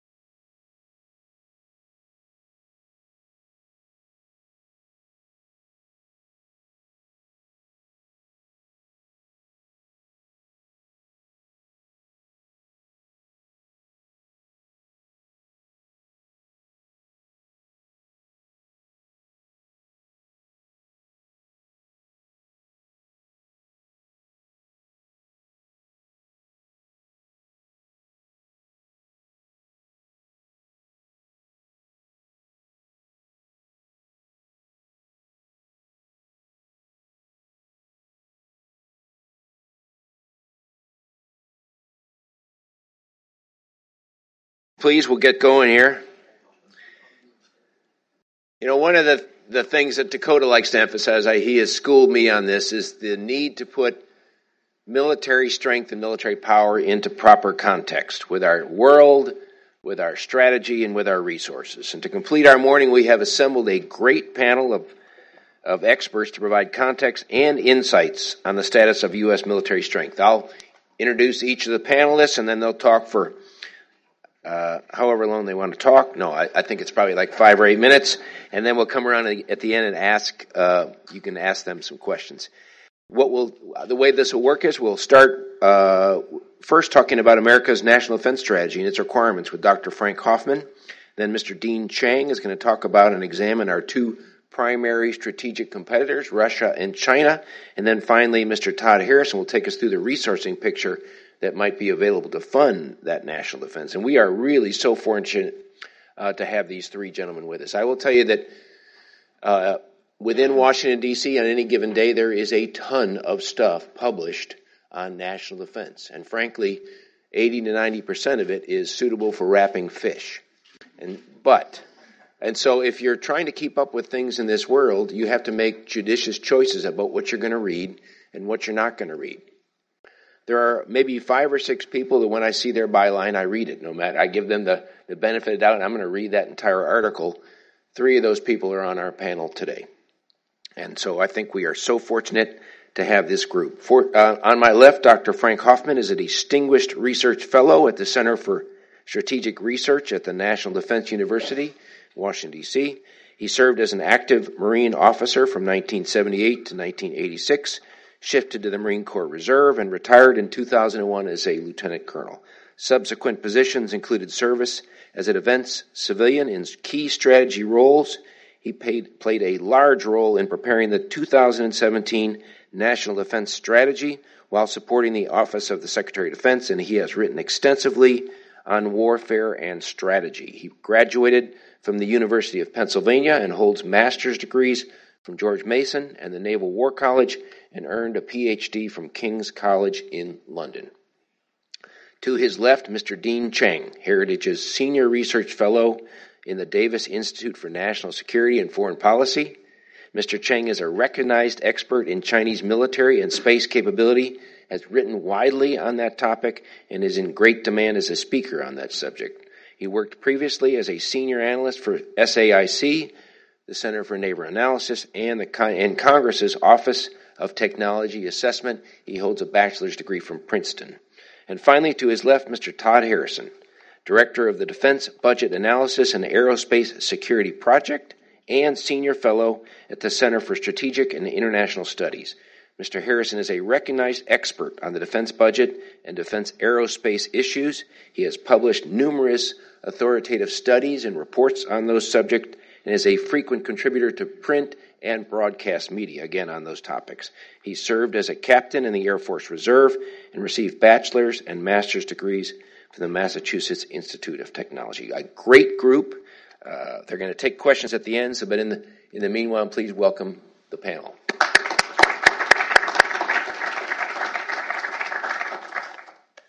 So, Dr. Hoffman, sir, if you could lead us off, please. All right. Thank you very much. I'm very honored to be here. Glad to see some old friends in the audience. Most of them have hair grayer than mine. Good to see that. Very glad to be on the panel. Very glad to be here for the rollout of the index. I have been previously a participant in the index. I can honestly attest that the 2017 index influenced some of the writing of the National Defense Strategy that came out in January of 2018. And I can also say honestly that I used it in the last month in the classroom at National Defense University. The executive summary is very useful to us, so very glad to be here. With respect to the National Defense Strategy and some themes and some implications, perhaps, hopefully maybe even some touch points that will rub up against some comments that Dakota made earlier. You know, this is a different defense strategy in the past, and not just because it's a new administration, and not just because of the defense secretary came into the building with 40 years of prior experience and just a few opinions about how, just a few mild opinions about how some things could be adjusted. We did the process differently than the past. We didn't have a lot of committees. We didn't have multiple committees and multiple levels of oversight. It was a small team that worked just for him in the way that an operational commander normally works with a strategy or a planning team. A lot of interaction, a lot of discourse. I would like to have had more interaction and more guidance. I'd like to have the White House guidance. I'd like to have some congressional guidance. I'd like to have had more money earlier, but we still got through it all. But again, another part of the context that's different was the expectations from Congress. They were very dissatisfied with defense planning over the last 20 years, and that dissatisfaction grew over time and set up language in the NDA that we would do the strategy differently. They wanted and ended up prescribing a process that kind of described and prescribed what they expected in the document, particularly with respect to clarity of threats, prioritization of missions, and an acknowledgement of risk, things we were going to do and not do. That's different in the past. So it required kind of a rethink of how to go about the document. So it doesn't look like previous QDRs. It doesn't look like most of the other planning documents we have. And we think we satisfy the Congress generally with the level of detail. And they authorized us for operational security reasons to write a more classified document. So I imagine that many of you all have seen the 11-page summary that Mr. Mattis rolled out in January. That's kind of an up and out document. It's unclassified. There's a 55-page document that's much more specific, much more classified, really does call out some names, and really does make some clear priorities. And some of those priorities are hard. Some of the services won't agree with them, particularly some of the COCOMs won't necessarily agree with them because we had to make some hard choices. You know, numbers do matter. Numbers like 4, 3, and 1. The $4 trillion, that's our budget. The $3 trillion, that's our revenues, and the $1 trillion that we're going to borrow, that's the deficit. Numbers do matter. The $20 trillion economy, $20 trillion of debt, that's going to $30 trillion of debt. And with the new tax cuts, $33 trillion. Numbers matter. In 2026, this country will pay $700 billion for defense, and we're going to pay about $725 billion on interest on the credit card in 2026, the end of the period that this strategy approaches. So numbers do matter. With respect to the secure environment, I think everybody's aware of the summary. It's about China and Russia as major peer competitors with different characterizations of their capabilities, their geography, their mass. They're on different directions. One's a revisionist, one's a disabler, just a spoiler, and we characterize them that way. They're on different paths over time. The strategy accounts for them differently over time. It does account for the existence of Iran, North Korea, and violent extremism, but in different priorities than we've seen it in the past. Some people have some issues with that. We do recognize a changing character of war. So some of the old metrics, some of the old force structure, some of the old CONOP, some of the old ways we've measured capability in the past, things like the two-war construct, may have to adapt to that. Some math does matter. Some new numbers also matter, though, too. We do acknowledge an eroding conventional edge. We've lost that over the last 15 years. Some of that's our fault. Some of that's just advances our opponents are making. But the net effect is the need to wake up and adapt to a new age. We also believe that competition short of armed conflict, political warfare, hybrid warfare, gray zone, whatever you want to call it of the day, in the alphabet soup, does matter, mostly as a shaping activity that undercuts our influence, undercuts our political processes, undercuts our alliance cohesion more than anything else overseas, and that's very important. And there's another aspect I don't think has come up yet today because we're kind of focusing, I think, in a conventional mindset, but the homeland is no longer a sanctuary. So when we do go to a war, there will be another war here that will be defending the homeland. And if you've read the President's strategy, that's the first vital interest and the first pillar of the strategy for the national security strategy. And that's a broader mission in terms of strategic deterrence, in terms of space, in terms of cyber, in terms of the homeland protecting the American people. And we have to account for that. The strategy demands it, and I think the American taxpayer is expecting that as well. So we might prefer the away games. Maybe we want to think about simultaneous 2 away games, but there'll always be other missions on our plate. We can discuss that in Q&A about what that looks like. Our gap analysis that we did for the strategy had 4 elements. The first one was we had the wrong mindset. We were thinking about too much about the last opponents. We need to get back into understanding what great power competition is about. It's a game we've not played for 25 years. The strategic muscles, the models, the computer aspect, and just the way the building thinks is archaic now. We have to get that back and realign the strategic priorities. So the 1 + 4 is more of a 2 + 2 + 1 in our minds. We have a reduced credible deterrent overseas. That's our second gap. We need to fix that. We have an eroding science and technology edge in new capabilities and disruptive capabilities. Technology is not all a bad thing if we keep it in balance and perspective, which is where I agree with Dakota. But also the high costs of our system, the overhead, the bureaucracy, the slowness is part of the gap analysis as well. We're losing generations of capability. We've lost some intellectual property. Our opponents are gaining, haven't passed us quite yet, but gaining on that. And the final aspect is we have a declining network of allies and partners. Some of them have social issues, political discord. Some of them have demographic or economic challenges. We need a stronger alliance and partner network. And we need to actively cultivate that. General Mattis, General Dunford spent an inordinate amount of their time on that particular area. So our strategic approach that we came up with is, you'll not see this because it's in the classified document, but I brought some copies for the young people. Since I'm an instructor, I have to use PowerPoint. But it's a Venn diagram. If you know Mr. Mattis and PowerPoint, it was not an easy thing to sell. But it's in the classified document. So the first thing we talk about in the strategy is expanding the competitive space. So we're just not focusing on the military dimension, but that military dimension is also getting broader. So we've got to think about the high end that we've not thought about in a long time, protracted conflicts that begin at home and all the way to deployed across the ocean and to fighting overseas. But we also have to participate in other dimensions of strategy. We have to participate in the diplomatic or enable the diplomatic. We have to fight in the information for the battle of the narratives.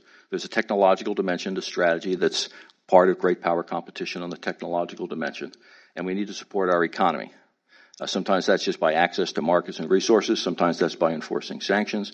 But mostly in our strategy, it's about protecting and harnessing the benefits of a 21st century innovation base.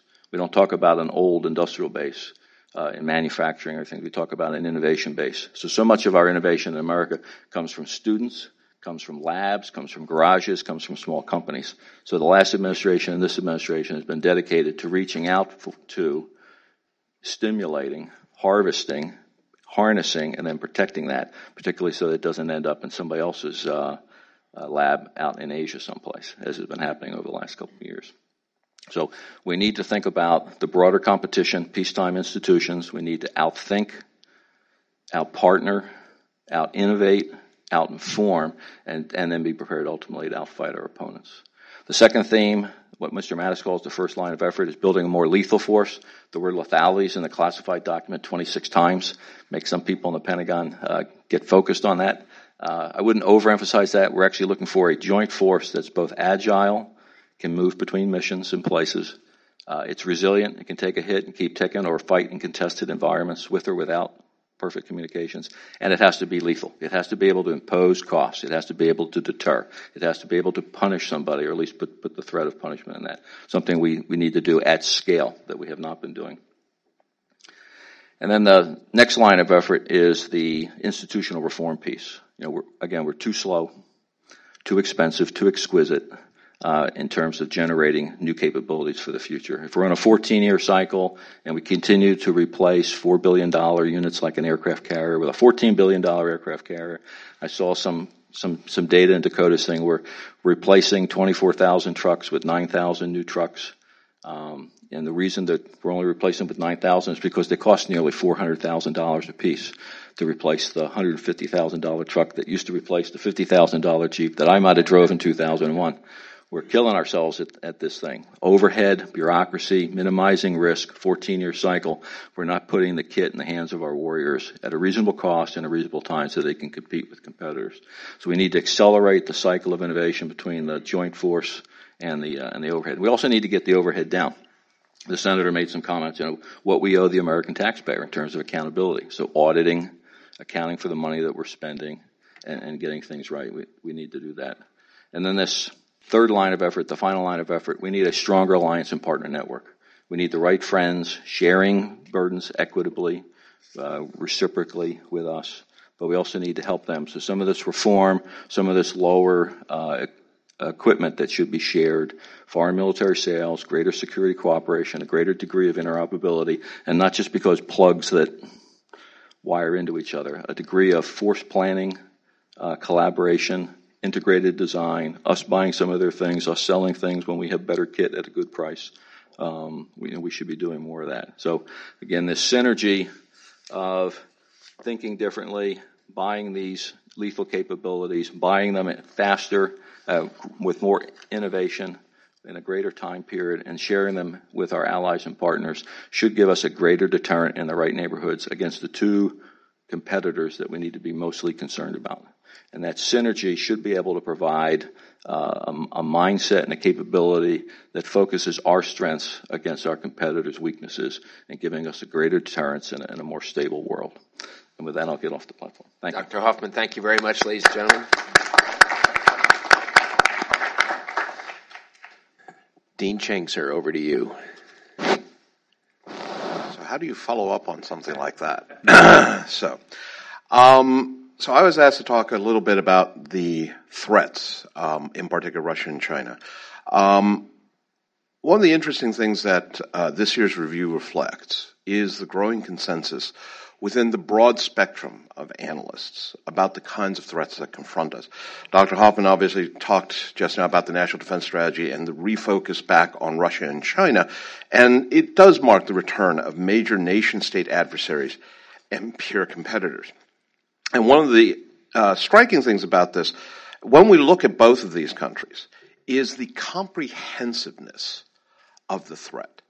This is not an adversary that is building a Navy that will challenge the U.S. Navy, or a Space Force that will challenge the now newly born embryonic U.S. Space Force.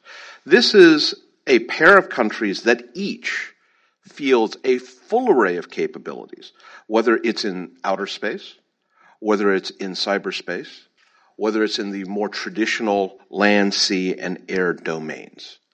And part of the problem here is they're two different countries. So the ability to counter China does not necessarily lead to capabilities that are suitable for countering Russia. One is a land power, par excellence. The other, China, is a continental power historically that now depends upon the seas and increasingly has moved out to sea. And that's a very different entity. It's something we haven't seen before. It also means that our strategic community needs to get back to strategic thinking. And what is strategy, really, but reconciling means to ends? And one of the most important things, and I believe the Senator mentioned this, is the need to name names. We do need to say who are threats, and conversely, are Russia and China actually threats, or at least peer competitors and adversaries? Those were phrases that we tended to try to avoid for much of the past decade, and not necessarily to our benefit.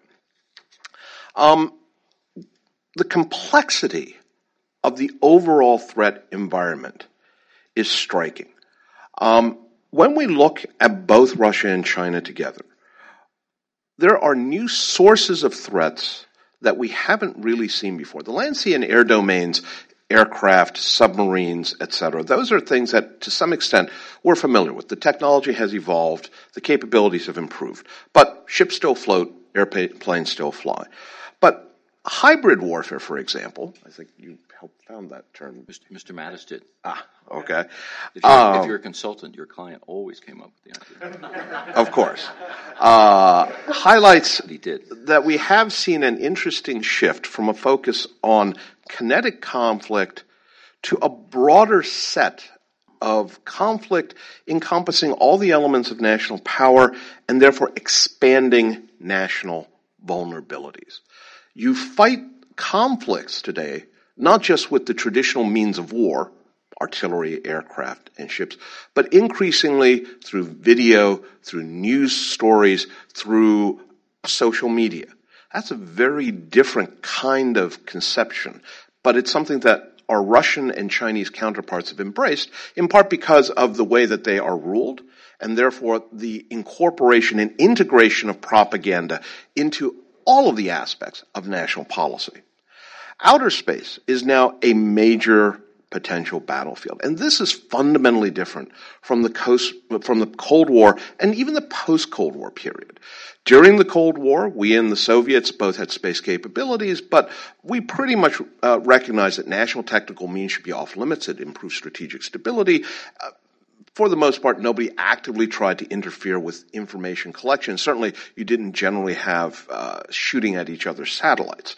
In the post-Cold War environment, whether it was Iraq, the Balkans, Afghanistan, Iraq again, Syria, none of these countries fielded their own space capabilities. So the U.S. and its allies could basically enjoy beyond supreme, just absolute untrammeled access to space, and therefore the information that was derived from there. Both Russia and China are space powers in their own right, and therefore pose inherently a challenge to our ability to use the outer space domain. And we see this already in peacetime.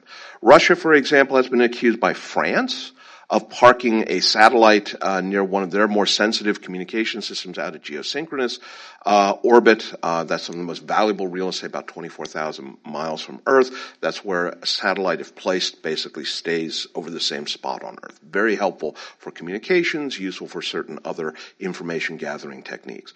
Previously, the Russians had parked a similar type satellite between two U.S. geosynchronous satellites. Again, what was the purpose of it out there? Maybe it was just sort of hanging out, but I think most folks would say that it was probably a little less benign.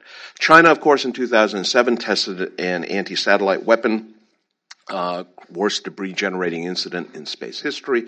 Since then, they have tested weapons that are designed to go all the way out to geosynchronous and kill things there. Cyber. Cyber is not a potential battlefield. It is a current battlefield. Those of you who are news junkies, I suspect there's a couple of you in the audience here, are undoubtedly aware that today's breaking headline about China was that apparently microchips supplied by the Chinese to Apple, to Microsoft, to various other companies used by Facebook came with hardware that had been tampered with and potentially provides a backdoor. And the Bloomberg Business Week columnists indicate that this was done by or certainly with the cooperation of the People's Liberation Army. This has long been theorized in the open literature, but now apparently we have actual evidence. Even before this, just in the last year or so, we had the WannaCry incident. And the NotPetya incident, the former attributed to North Korea, NotPetya attributed to Russia. And this highlights, too, the evolving nature of the cyber threat. We have gone beyond DDoS, distributed denial of service, where basically you can't get through to your website.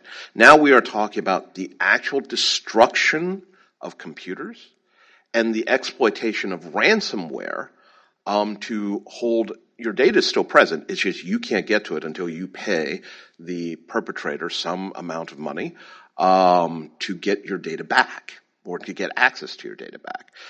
This is, again, very different from how we have often thought about cyber threats. And considering that cyber threats, unlike Hollywood's version, you don't just sit there at your keyboard, clack a few keys, and all of a sudden you're crashing the aliens' entire information network, a la Independence Day. Cyber takes months or years, which means that these programs were in development for years and took a long time to insert, to infiltrate, to infect. And that is also reflected in the rise of other new technologies. For example, the rise of drones, and artificial intelligence, and a variety of other new cutting-edge technologies. Will they be game changers? I think the jury is still out. In the area of aerial drones, unmanned aerial vehicles, for example, we have yet to see them operate in a high-intensity air defense environment, SAMs, interceptors, etc.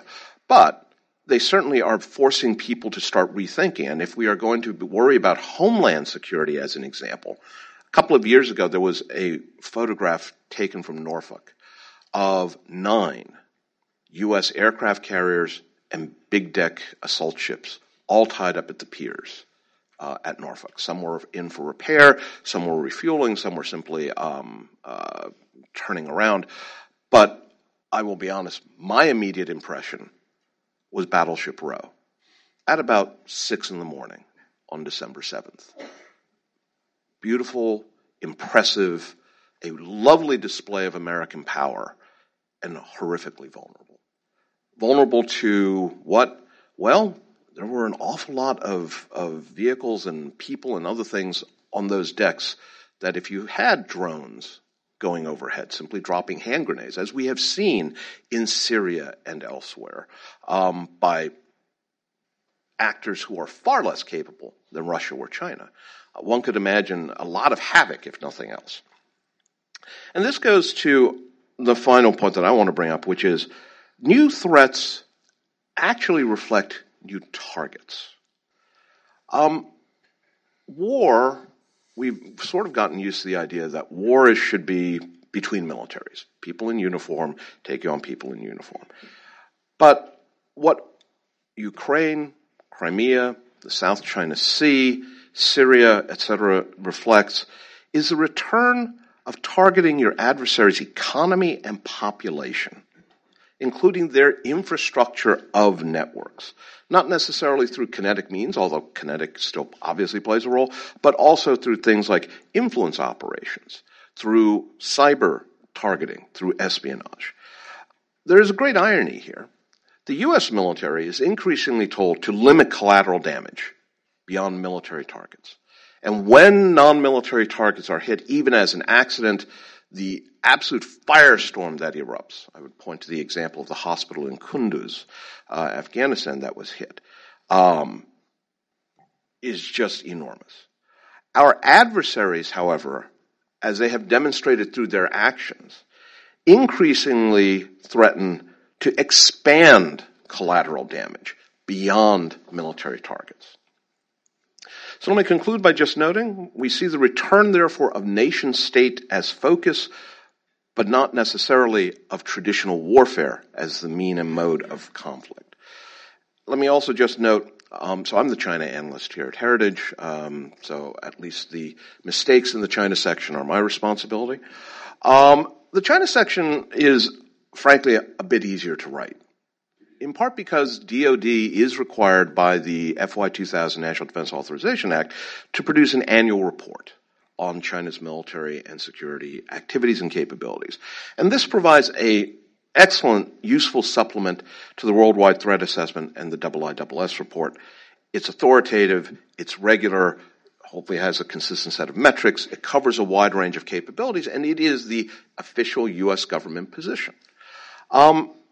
Russia, Iran, certainly Al-Qaeda and ISIS, there's no equivalent to that. And I guess in that regard, it might be to be hoped that perhaps Russia, at least, as the other major peer competitor, might merit in the future a comparable regular series of reports. Thank you very much. Dean, thank you very much. So Todd, over to you, please. All right. Well, I think Tom and Dakota invited me on the panel to offer a dose of budgetary reality. And so I will do my best to throw a wet blanket on everything that's been said so far.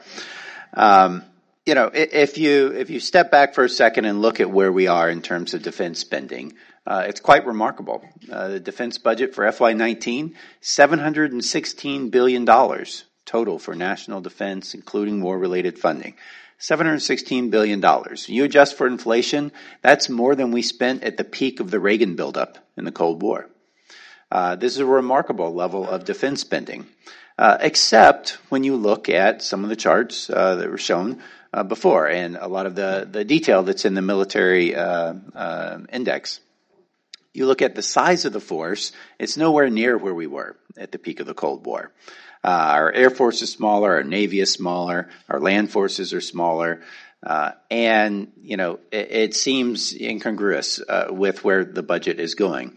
Now, if you go back further in time, you see that, throughout U.S. history, the defense budget has been highly cyclic. And since the end of World War II, we've had 4 complete cycles in the defense budget. And you look at the Korean War cycle, the budget goes up very quickly. We grow the force rapidly. The war comes to an end. Budget comes down. Size of the force goes back down. Same thing happens in Vietnam. You get to the 1980s, and we have a big buildup in defense spending. That wasn't primarily a buildup in the size of the force, although certain components did grow, like the Navy especially. It was mainly a modernization buildup. We bought a lot of new equipment in the 1980s. But then at the end of the Cold War, throughout that drawdown, we downsized significantly, even though we didn't grow that much during the 80s buildup. So we shrank to a size of about 1.4 million in active duty end strength. And after 9/11, big increase in defense spending, not just in war-related funding, but a huge increase in the base budget as well. And what you see is that the size of the military didn't really grow. We stayed pretty much flat. Now, some parts of the force, the Army and the Marine Corps, they added about 100,000 troops in the mid-2000s. They've since rolled that back, taken those forces out. The Navy and the Air Force throughout the 2000s were downsizing. They're getting smaller over time. And so it brings us to where we are today, where we've got a budget that's at a relatively high level by historical standards, but a force that's the smallest it's been since the end of World War II. So what gives? We talk about all the challenges that the military is facing, need to modernize, the need to increase capacity of the force, need to rebuild and maintain readiness. What's going on? Why aren't we able to do that with the budget we have today? Well, there's several factors. I wish there was one easy answer to this. If there is, I guess you could sum it up as saying there's a diminishing value of defense dollars. The value of our defense dollars, what we can buy with our defense budget, has been eroded over time. And so there's three main areas that I look at that can help explain that. So first is personnel cost. Our people have gotten much more expensive. You look at the growth in personnel costs on a per service member basis. Over the past 20 years or so, it's been growing at a rate of about 2 or 3% a year above inflation. So if you just want to maintain the same size and strength we have today, your personnel accounts are going to need to grow 2 or 3% above inflation year after year. Now, why are those costs growing faster than inflation? Part of it has been pay raises, higher pay raises throughout the 2000s. But a bigger part of it is healthcare related expenses. So Congress added a lot of new healthcare benefits in 2001, expanded healthcare benefits, and we've got more and more military retirees are choosing to stay in the military healthcare system. And so the military and the defense budget is picking up those costs. Congress has made some reforms in recent years. Since about 2012, Congress has been, tweaking the system to help reduce those costs, and it has stabilized somewhat. The problem is, if you want to keep those costs stable in the future, you're going to have to keep enacting reforms. If we take our attention off of this and don't pay attention to these healthcare costs, they will start growing again, and we're going to see our personnel costs start growing again. The next major element, understanding why our defense dollars are eroding in value, is looking at our operation and maintenance accounts. It is costing more and more just to fund the training and maintenance upkeep of our forces every year. If you look at it over time, and this is not a new trend either, this has been going on since the 1950s. If you look at O&M costs on a per person basis, per end strength basis in the active duty force, it grows at about 2.5% to 3% above inflation year after year after year. So again, if you want to just maintain the same size force we have today, your O&M budget needs to grow at about 2.5% to 3% above inflation every year, just to maintain where we are. Not improving capabilities, not rebuilding readiness, not growing the force, just staying where we are. If you dig a little deeper in that, some of the statistics kind of jump out at me. The Navy has been talking about, readiness of their forces and, shortfalls in training and maintenance. And some have tried to blame this on the budget. But you look at what we're spending today on ship operations. So that's a subset of Navy O&M. If you just look at the ship operations budget on a per ship basis, it's double what it was 20 years ago. That's adjusting for inflation. So 100% increase above inflation over 20 years on the cost of ship operations per ship. We see even larger increases if you look at the cost of land force operations and the Army's budget on a per soldier basis. It's more than double over the past 20 years. And the same is true for the Air Force. The cost of aircraft operations, I believe it's over 150% increase in the last 20 years. So our equipment, our forces are just costing much, much more to operate and maintain. And this is a trend that's likely to continue because, as Dakota talked about earlier, when you've got old equipment, like an old car, it costs more to operate and maintain year after year. And we've got a lot of old equipment, a lot of equipment that dates back to the 1980s when we had the first modernization bow wave. But it's not just a matter of replacing that equipment with new equipment, because almost every new generation of weapon system that we buy costs even more to operate and maintain than the legacy systems it's replacing. So this is not something that's going to be easy to pull out of. Again, if you want to bet on something continuing, I would bet on our O&M costs per unit of force structure are going to continue to grow above inflation, about 2.5-3% a year. The final area is when you look at our acquisition budget. And so, acquisition budget is probably the most highly cyclic part of the overall defense budget, and procurement in particular. We see huge increases and decreases in procurement. If you look back over this most recent budget cycle since 9/11 through, now we're already on an upturn again in a new budget cycle. But you look at the 2000s budget cycle and you see that procurement spending, it went up, it increased significantly. But you dig a little deeper and you realize that increase in procurement over that time was almost entirely driven by war-related procurements. And you look even deeper at that, and these are real war-related procurements. It's not just stuff that DoD stuck into OCO funding to get around the budget caps. We're talking, buying MRAPs, the mine-resistant ambush-protected vehicles. A lot of money spent on that. Buying drones, the MQ-1s, MQ-9s, buying missiles and munitions, things that got used up in operations in Iraq and Afghanistan that we don't actually, for the most part, have it in our force structure any longer. So we spent a lot on procurement in the 2000s. We just don't have a lot to show for it right now. We didn't modernize our force for the most part. So what we have is a lot of modernization needs that have been pushed out into the future, into the 2020s. So there's a big bill coming due.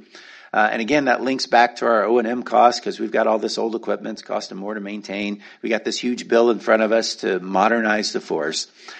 How is this all going to come together?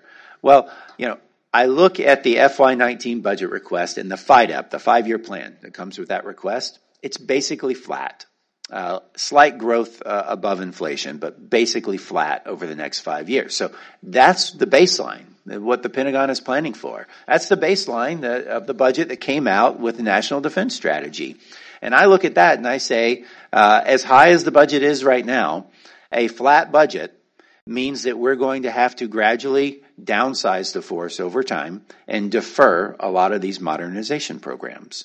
That's the fiscal reality. And what you hear, though, from the services is something very different. What you hear is the Navy talking about a target of 355 ships. Maybe it doesn't matter what kind of ships. If we could get a bunch of frigates, we could get to 355. But I assume they probably don't want all frigates. But Navy's got their target at 355 ships. The Air Force has now got their target at 386 squadrons. You could just divide up a lot of our squadrons, and get to 386 pretty quickly.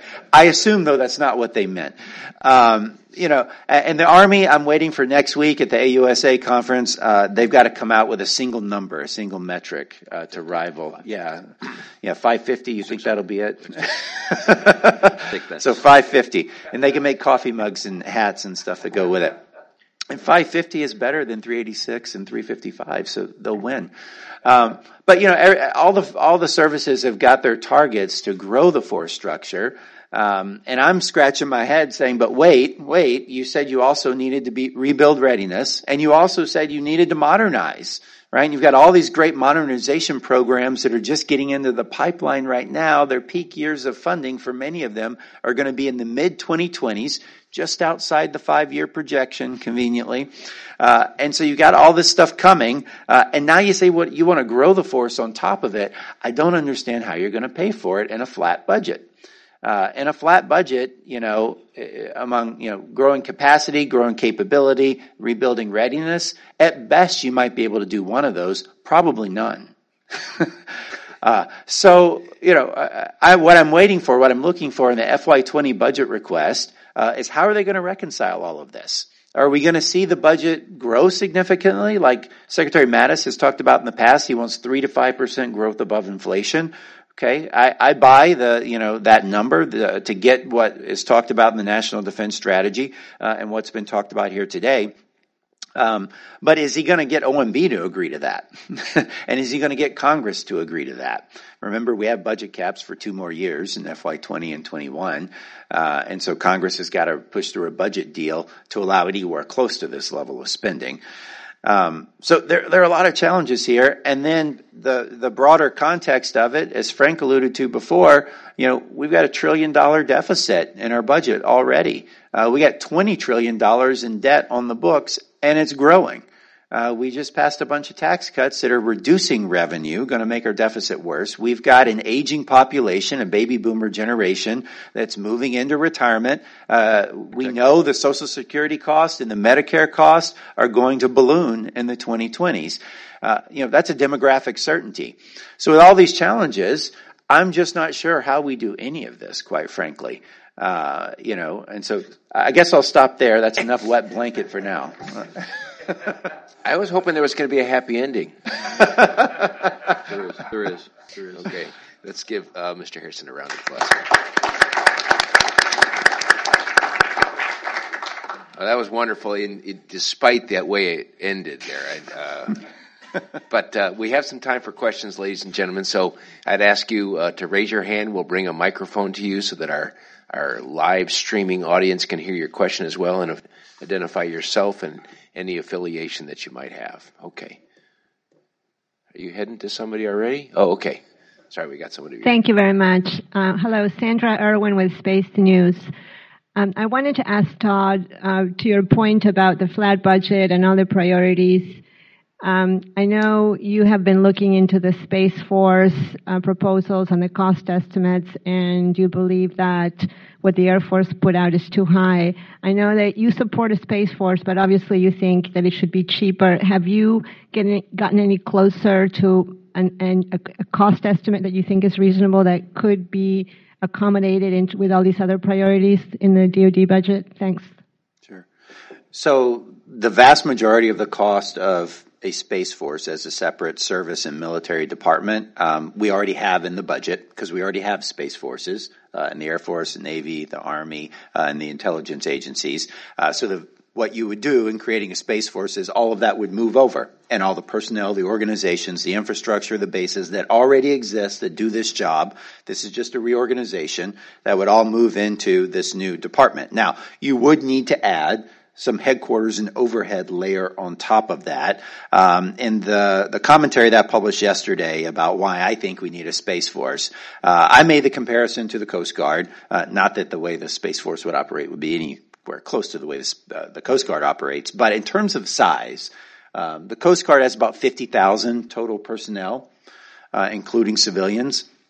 That's pretty close to about what we have in terms of our Space Forces today, spread across the services and intel agencies. About 30,000 in Air Force Space Command, and bits and pieces in the other services and intel agencies. So about 50,000 is probably a good number. So what kind of headquarters staff do you need to add on top of an organization, a service? It's about 50,000 people. Well, for the Coast Guard, they have about 2,600 people in their headquarters. So that's about 5% of the workforce as your headquarters staff, which seems pretty reasonable. So I think something along the lines of that. You run the numbers on that, and over the FYDP over a 5-year period, that those additional personnel will cost you about $2.5 billion. Let's round it up to 3, right? Now the Air Force has said it's going to cost like $13 billion because they want to add 13,000 people to do those functions, and they want to add $1 billion new building for Space Command in there. So yeah, if you want to go big, sure. 13, but let's put this in context though. 13 billion over 5 years. You just look at our projection right now of the flat defense budget over 5 years. It's about $3.5 trillion. So out of $3.5 trillion, so for those of you who aren't, math experts, that's 3,500 billion over 5 years. You're talking 3 billion, or maybe at most 13 billion out of that 3,500 billion.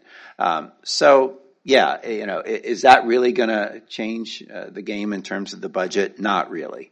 And especially when we're talking about, as Dean said before, we are facing some near-peer competitors who have already reorganized their space forces. Both China and Russia reorganized their space forces back in 2015. They have given every indication they're taking this domain seriously. They see the vulnerabilities in how poorly protected many of our satellite systems are, how slow we are to respond to threats. This is, going to be a major warfighting domain in, the next major war that we have. And so, is it worth it to invest in this, to go through the disruption and everything right now so that we are prepared if that comes in the future? I think it is. Good. Any further questions? I want to get some budget optimism in. Okay. I'll get you next. Thank you, sir. Todd, really enjoyed your words. The fiscal environment right now is hard. If you look at what the Secretary of the Air Force mentioned about the growth and the total number of squadrons, you're talking about 20 plus modern aircraft squadrons coming in. And she, in personal discussions, has said it's all fifth generation KC-46, B-21 types of weapons. So huge with regard to cost potential. But coming back to the strategy that this is all based on, and she's trying to measure up to, I'll come back to Frank and your discussion. 431 numbers really do matter. In developing the strategy, would you say that the strategy was resource constrained, resource informed, or resource unlimited? Maybe you could just give us some thoughts on how that swirling thought process ended up with the strategy we have. We made some estimates about deficiencies and the gaps. We did take a look at Mr. Mattis's and General Dunford's pre-strategy testimonies about the 3 to 5%. Looked at the economy, measured out what we thought was needed to be done, and costed it out. The strategy is ambitious. It required at least a 10% increase. When we allocated that and applied it to strategy, the force didn't grow enough. Congress and the White House wanted to see more capacity. We were a capability-based strategy. And then the President and OMB, matched the delta in the interaction between the Secretary and the White House and the development of the strategy, which all came kind of late in the game after services were done their budgets, after they were done their POMs. This is kind of the November-December fight that always goes on. So we get this catastrophic, kind of success. We basically got more than a 10% increase in 1 year. We didn't get 3 to 5% over 5. Didn't get a, build programmatically over time, focus on things. We get this kind of catastrophic success of trying to figure out how to spend $60 to $80 billion halfway through the year. Of a budget year. I almost wish we could buy a certificate of deposit for about $20 or $25 billion and give it to the Air Force or give it to somebody else about 2 years from now when it could be programmatically applied to future capabilities.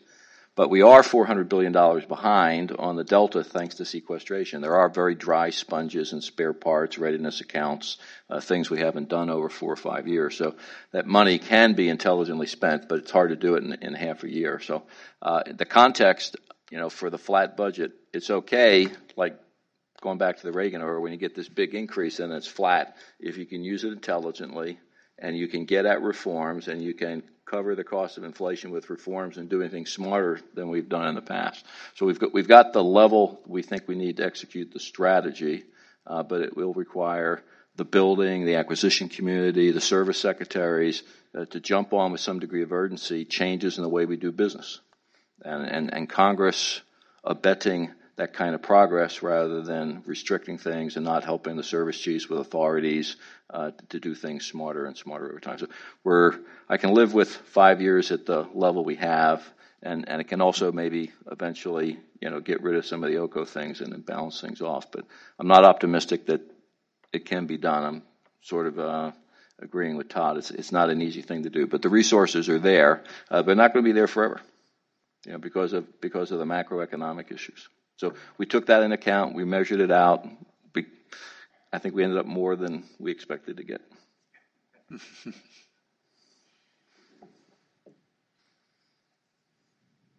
Putting out there, even if we have one of the strongest militaries in the world, we have the costliest military in the world. And I'm just trying to think about, with China being what it is, 4 times our size and being around 20 times as long as us, that in the future is getting together and internationalizing the defense base and getting together with other similar democracies to make sure that democracy can hold its own in the 21st century and doesn't try to dominate the world, but just can get to hold its own, and ending Buy American type provisions and getting together, with our allies. If we're going to have our military presence on the soil of our allies, that part of that is maybe we get to incorporate their industry along with ours and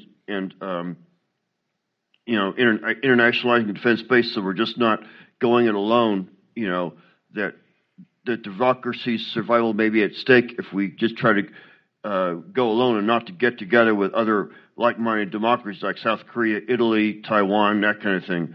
And also in ending the Buy American requirements, which could increase the cost. You know what I'm saying?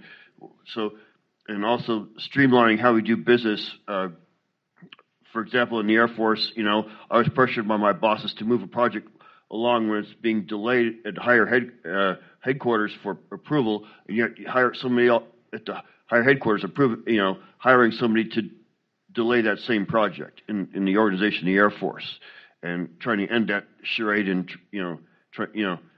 so trying to make things more efficient so we don't go broke, upholding democracy like you seem to be doing now.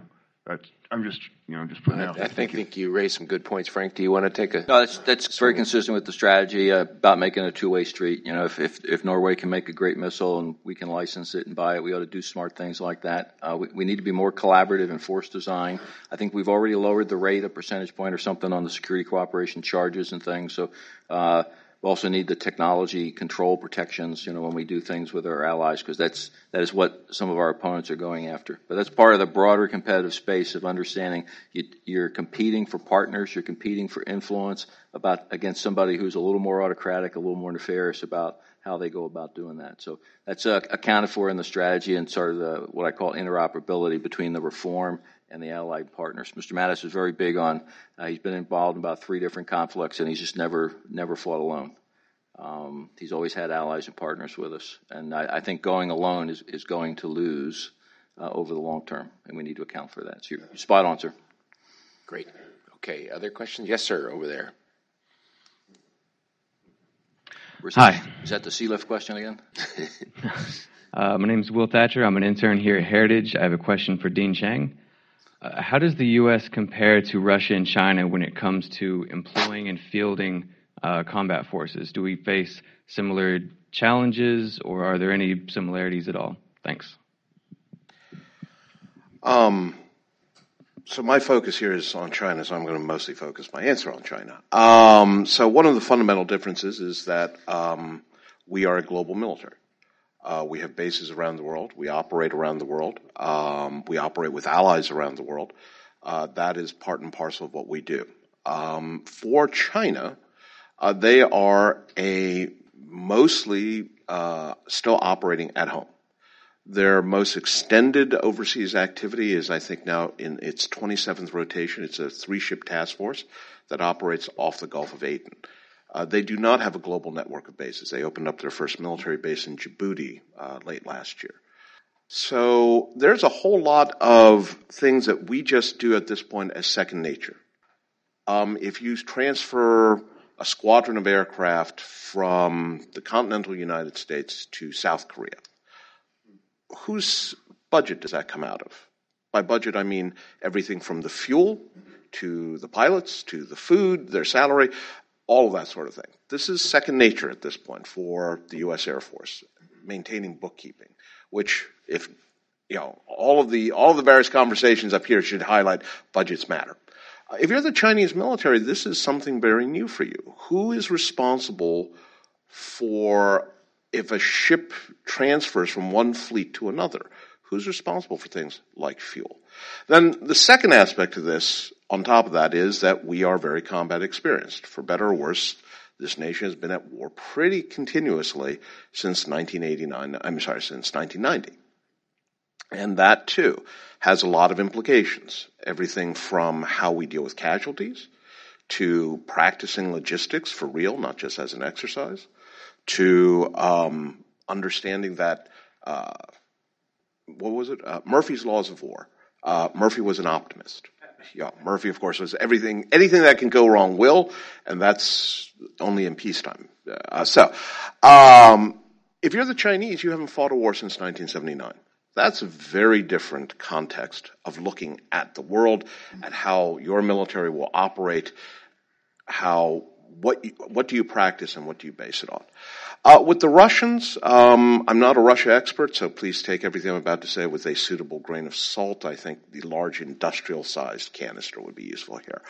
The Russians, unlike the Chinese, do have combat experience. They have combat experience in Chechnya, both catastrophic and not so catastrophic. They've fought in Georgia. They have fought in Ukraine. Maybe it was Little Green Men, but I think it's safe to say that they have certainly derived lessons from that. And the Wagner Group in Syria. They definitely learned the survivors probably learned some lessons from that one. So what folks like General Robert Scales and others have noted, however, is that Russia's military today is not the military of Yeltsin. This is a military that can schwack a Ukrainian battalion and render it combat ineffective. This is a very different military than I think what we got used to in the 1990s. Their equipment is slowly modernizing. They talk about huge defense acquisitions. I wonder what your counterpart, Todd, is like in Russia. I suspect he may be counting trees in Siberia if he's as honest as you are. But the thing is that, they have these giant acquisition programs, and then you take a look at the actual budget numbers, and it's very small. But in some areas, mortars, small arms, things like that, they field weapons that are absolutely world-class and will punch through the body armor of an American soldier. Now, whether or not the new T-14 Armata is the same kind of capability as, the Wunder tank that the T-90 was supposed to be in the 1990s, less clear. But in certain key salient areas, space, information warfare, psychological operations, both the Chinese and the Russians are, I would suggest, very comparable to us.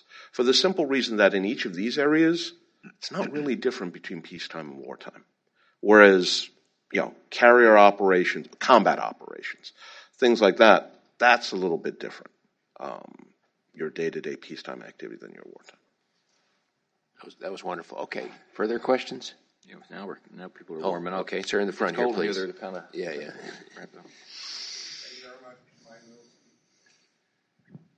Thank you very much. Peter Mike Nielsen, Defense Council at Danish Embassy.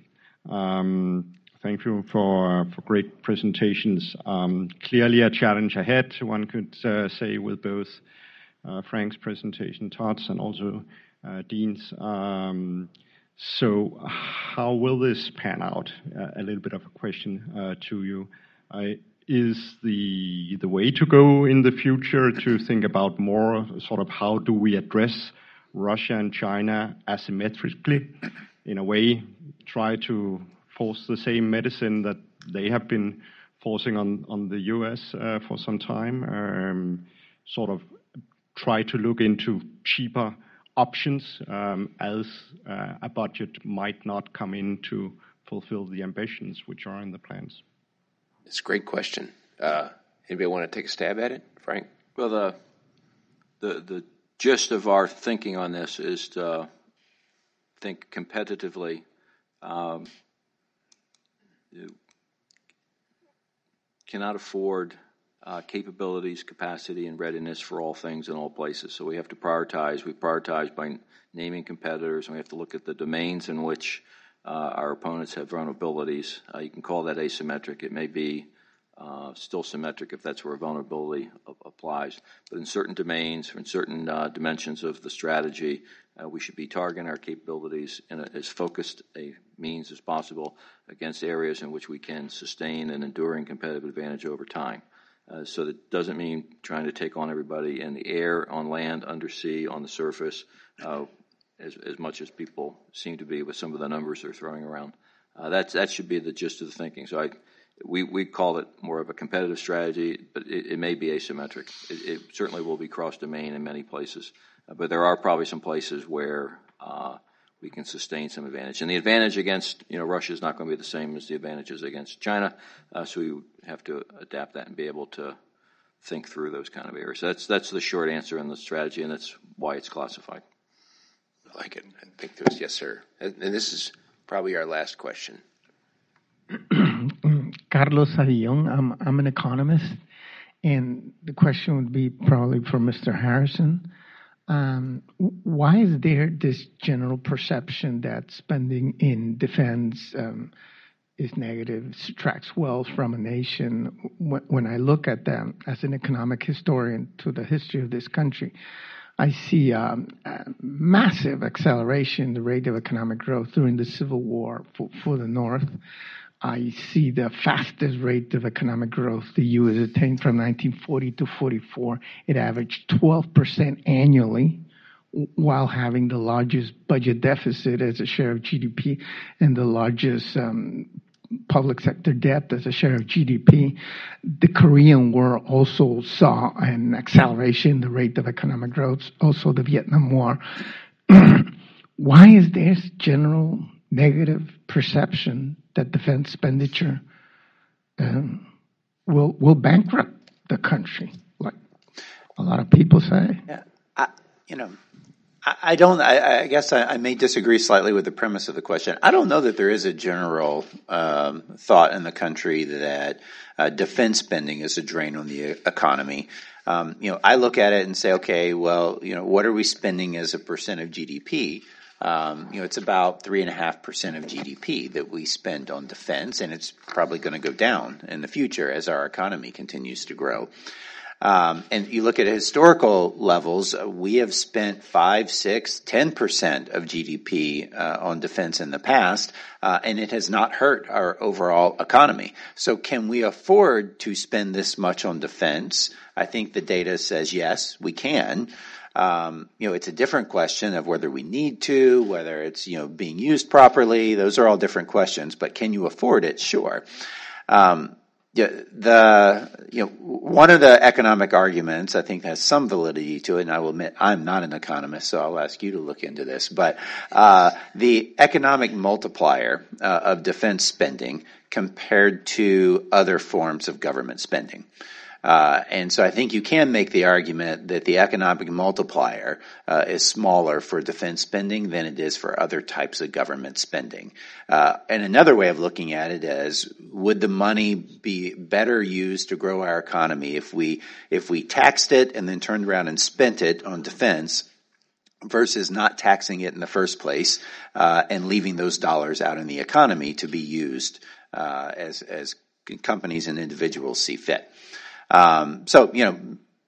Different ways of looking at the problem there. I think, bigger picture though, that this is not a matter of what we can afford or our economy can't support it. It's a matter of priorities within the federal government of where we spend our money, and what we choose to do with that money.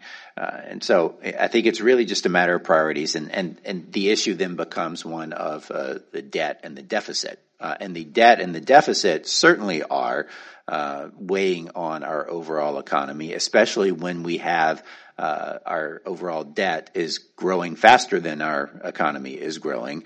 That is a troubling sign, and if you extrapolate that out in the long run, that is not sustainable. Where do you hit the tipping point, the breaking point? Hey, we'll find out once we hit it.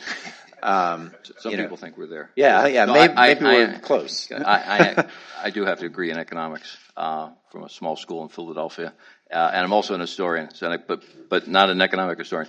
So I think Todd's nailed it. It's about the context. Those other periods of time were not when national debt was greater than GDP. We were at 40% or 20% or 10%. So I think the context and maybe the growth, relative growth in those periods of time. Yes. So, and then you go take a look at the period where we're at now compared to, say, the post-World War II period, where we're at the same level, about 100% of debt. We were still a creditor nation. We were young. We spent 2% on health care. We exported energy. We exported capital. We were relatively young and not as educated, say, today. And now we're back at the same level over, 50 years. And what's different is we're older. We're spending 16% of the economy on energy, or 8% on energy, vice 4. We're spending 16% on health care. We've gone from 2% of entitlements to 50% of the budget, going up to 77% of the budget on social, medical, and income security. We're a very different populace and a very different country than we were 50 years ago. And 50 years ago, Japan and Germany, the two manufacturing economic rivals, were rubblized, and we were 50% of world GDP. And now we've gone from 50 to 40 to 30 to 25. We're going to go below 20 now, and China's going to surpass us. And our competitors are not rubblized. They're the number one steel producers, electrical producers, manufacturing and trading partner for all of our friends and allies. We're in a very different context now and in the next 10 or 20 years than we were in the last 20 years. And we need to get competitive about it and understand it. I think the context is the most important part of that.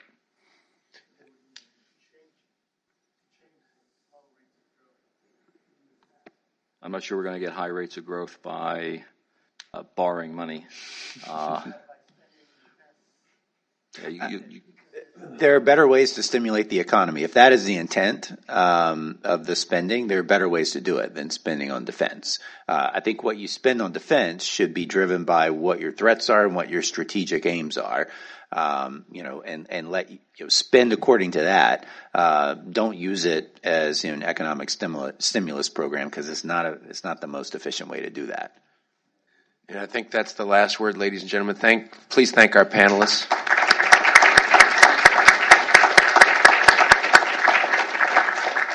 Thank you so much for coming out today. The entire event will be ready for your posterity and watching again online and whenever you want to rewatch it.